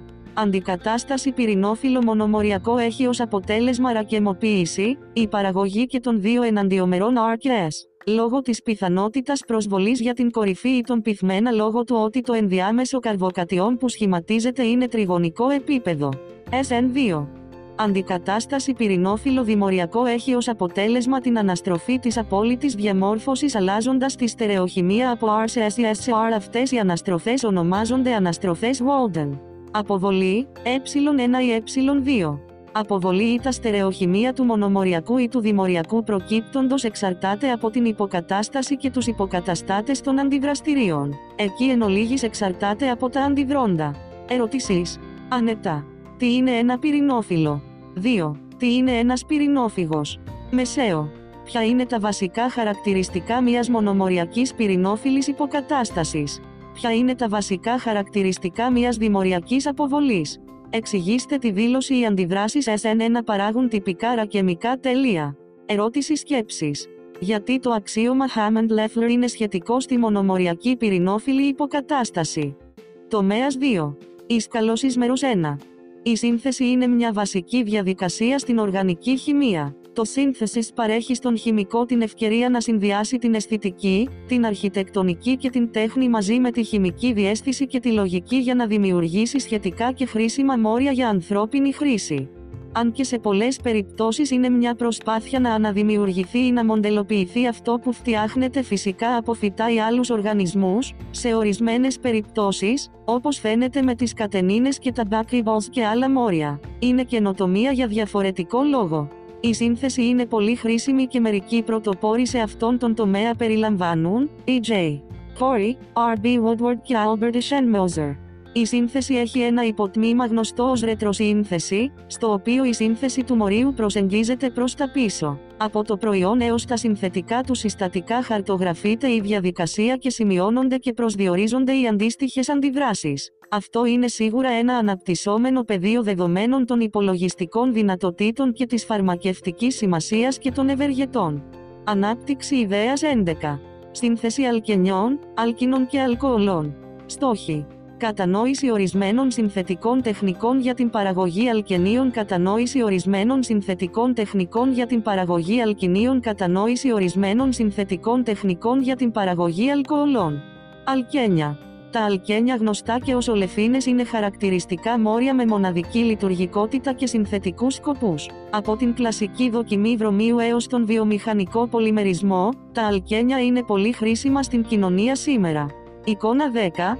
Το παραπάνω σχήμα δείχνει τις δομές πολλών αλκενίων, από αριστερά προς τα δεξιά, εθένιο, 5 ένιο και πρότ. 1 ιν. Τα αλκένια είναι συνήθως μερικά από τα πρώτα μόρια μετά τα αλκάνια που συναντά το πρώτο έτος προπτυχιακών σπουδών στην οργανική χημεία. Υπάρχουν διάφοροι τρόποι σύνθεσης αλκενίων, μόνο μερικοί θα συζητηθούν εδώ. Εξάλειψη των αλκυλαλογονιδίων. Τα αλκυλαλογονίδια που συνήθως συντίθενται από τα πιο κορεσμένα αλκάνια τους. Η σύνθεση από τα αλκάνια πραγματοποιείται συνήθως μέσω αντίδρασης με ένα αλογόνο υπό καταλυτικές συνθήκες, φως, θερμότητα, ηλεκτροφιλική ή πυρηνόφιλη επίθεση. Τα αλκυλαλογονίδια, όταν είναι μόνο υποκατεστημένα, ακολουθούμενα από απομάκρυνση, τείνουν να παράγουν ένα αλκένιο. Αυτή η εξάλειψη, ως προς τον τύπο, εξαρτάται από τη θέση του αλογονιδίου καθώς και από τη δομή του αλκανίου. Για παράδειγμα, εάν το μόριο που υφίσταται απομάκρυνση είναι τριτογενές, πιθανότατα θα περάσει μέσα από μια αναδιάταξη, μετατόπιση μεθυλίου ή μετατόπιση υδριδίου, ακολουθούμενη από μια μονομοριακή εξάλειψη, ε1, ή απλώς έναν μηχανισμό μονομοριακής εξάλειψης, ε1. Ενώ εάν το μόριο που υφίσταται απομάκρυνση είναι ένα πρωτοταγές αλκυλαλογονίδιο, πιθανότατα θα υποβληθεί σε μηχανισμό αντίδρασης τύπου διμοριακής απομάκρυνσης, ε2. Η εξάλειψη φυσικά, όπως αναφέρθηκε στο Concept Development 10, εξαρτάται από πολλούς άλλους παράγοντες όπως η θερμοκρασία, η δομή του πυρηνόφυλλου, η ισχύς του πυρηνόφυλλου και οι στερικοί παράγοντες των αντιδρόντων. Άλλα είδη εξάλειψης. Η αποβολή μπορεί επίσης να είναι οξυδωτική, η οποία θα συμβεί μέσω κάποιου πυρηνόφυλλου υδροξιδίου ή οξιδίου α-λάμδα-κ, στο οποίο θα αφαιρεθεί ένα υδρογόνο. Επιπλέον, μπορεί επίσης να υπάρξει αναγωγική εξάλειψη στην οποία κάποια αποχωρούσα ομάδα πρωτονιώνεται ή γίνεται πιο ηλεκτροφιλική έτσι ώστε να δημιουργηθεί μια πιο σταθερή αποχωρούσα ομάδα και ως αποτέλεσμα μια ασθενέστερη βάση λιές. Αυτός ο τύπος αποβολής συμβαίνει με αλκίνια, αλκοόλες και καρβοξυλικά οξέα και άλλα μόρια επίσης. Αλκίνια. Τα αλκίνια, γνωστά και ως ακετιλένια, είναι μόρια που οξυδώνονται σε μεγάλο βαθμό και έχουν υψηλή τάξη δεσμού. 3. Τα αλκίνια έχουν πολύ συνθετική κομψότητα μέσω αναγωγών και μπορούν να συνδεθούν μέσω πολλών στοιχειωδών οδών, δηλαδή της εξάλειψης. Εξάλειψη. Τα αλκίνια που σχηματίζονται μέσω της απομάκρυνσης περιλαμβάνουν αυτές τις διαδικασίες. Αποβολή ενός γειτονικού αλκυλαλογονιδίου. Εικόνα 11. 2. Το παραπάνω σχήμα δείχνει την αντίδραση ενός γειτονικού αλογονιδίου με δύο ισοδύναμα αμυδίου του νατρίου για να σχηματιστεί ένα αλκίνιο. SN2 με ένα μέταλλο αλκινίδιο. Σχήμα 11. 3. Το παραπάνω σχήμα δείχνει την αντίδραση αλκινιδίου του νατρίου με ένα βρωμοεθάνιο, για να σχηματιστεί βουτεναΐν. Αλκοόλ. Οι αλκοόλες περιλαμβάνουν μερικές από τις πιο κομψές θεμελιώδεις συνθετικές διαδικασίες πρόσθετων. Η σύνθεση του αλκοόλ εισάγει επίσης και ενισχύει σε αυτό το κείμενο ιδέες στερεοχημίας, τοποεπιλεκτικότητας και στερεοειδικές προσθήκες, συνιαντή. Για παράδειγμα, υπάρχουν διάφοροι τρόποι για τη σύνθεση μιας αλκοόλης από ένα αλκένιο. Υδροβορίωση-οξύδωση. Υδροβορίωση ή οξύδωση περιλαμβάνει τη χρήση βοροϊδριδίου στο τετραϊδροφουράνιο, ακολουθούμενη από τη χρήση υπεροξιδίου και υδροξιδίου. Σχήμα 11. 4. Το παραπάνω σχήμα δείχνει την αντίδραση υδροβορίωσης-οξύδωσης, 5-1-ενίου για σχηματισμό 1-πεντανόλης. Τα αλκυλοβοράνια έχουν μεγάλο δυναμικό αλληλομετατροπής για λειτουργικές ομάδες, όπως φαίνεται στην αντίδραση στην οποία ένα αλκυλοβοράνιο μετατρέπεται χρησιμοποιώντας τις κατευθύνσεις σύνθεσης προσθήκης και αντίδρασης anti-Markovnikov σε αλκοόλι μέσω της χρήσης υπεροξιδίου και υδροξιδίου. Oxymercuration-demercuration. Οξυδράρισμα. Ο αποδράρισμα περιλαμβάνει τη χρήση οξικού υδραργύρου HOR, THF. Αυτό ακολουθείται από ένα αναγωγικό βορειοϊδρίδιο και υδροξίδιο του νατρίου. Αυτή η διαδικασία επιτρέπει τον σχηματισμό αλκοολών υπό τις οδηγίες αντίδρασης Markovnikov. Σχήμα 11. 4. Το παραπάνω σχήμα δείχνει την αντίδραση οξυϊδράμωσης αποδατοποίησης με 5-1-ένιο για να σχηματιστεί ένα πεντανόλι. Υπάρχουν άλλες κομψές συνθετικές τεχνικές που θα μπορούσαν να περιγραφούν εδώ, όπως η ενυδάτωση που καταλύεται από οξύ. Εικόνα 9. 2. Το παραπάνω σχήμα δείχνει την ενυδάτωση που καταλύεται από οξύ. καθώς και η σύνθεση διολών με χρήση τετραοξιδίου του οσμίου ακολουθούμενη από υδατικό όξινο θηϊκό νάτριο. Αυτές οι αντιδράσεις συνήθως καταλήγουν σε μεσό, αχυρόμορφες, ενώσεις που διαθέτουν εσωτερικό επίπεδο συμμετρίας. Επίσης αυτή η αντίδραση κανονικά συμβαίνει με την προσθήκη των οξυγόνων στο αλκένιο. Εικόνα 11.5 Το παραπάνω σχήμα δείχνει τον σχηματισμό μιας διόλης χρησιμοποιώντας τετραοξίδιο του οσμίου σε πυρηδίνη, ακολουθούμενη από την αντίδραση με όξινο θηϊκό νάτριο σε νερό. Συνολικά πρόκειται για πολύ σημαντικές και θεμελιώδεις συνθετικές τεχνικές με ευρύτερες εφαρμογές σε άλλους τομείς της χημείας. Ερωτήσεις. Ανετά. Τι σημαίνει η λέξη σύνθεση στο πλαίσιο του, στον τομέα της οργανικής χημείας? 2. Τι είναι ένα αλκυλαλογονίδιο? Μεσαίο. Ποια είναι τα βασικά χαρακτηριστικά της απομάκρυνσης ενός αλκυλαλογονιδίου? Ποια είναι τα βασικά χαρακτηριστικά των αντιδράσεων υδροβορίωσης οξύδωσης? Σκληρά. Συμπληρώστε τη δήλωση. Το τετραοξίδιο του οσμίου είναι χρήσιμο για την παραγωγή. Ερώτηση σκέψης. Γιατί τα οργανοβοράνια είναι τόσο χρήσιμα στην οργανική σύνθεση? Υπόδειξη, διαμετατροπή. Βιβλιογραφικές αναφορές. Βιβλιογραφικές αναφορές. Solomons, G.T. and Freehill, CB 2011 Organic Chemistry 10η έκδοση, John Willie και Sons, Inc., Hubble. Grossman, Rombert, 2019. Η τέχνη της γραφής λογικών μηχανισμών οργανικής αντίδρασης.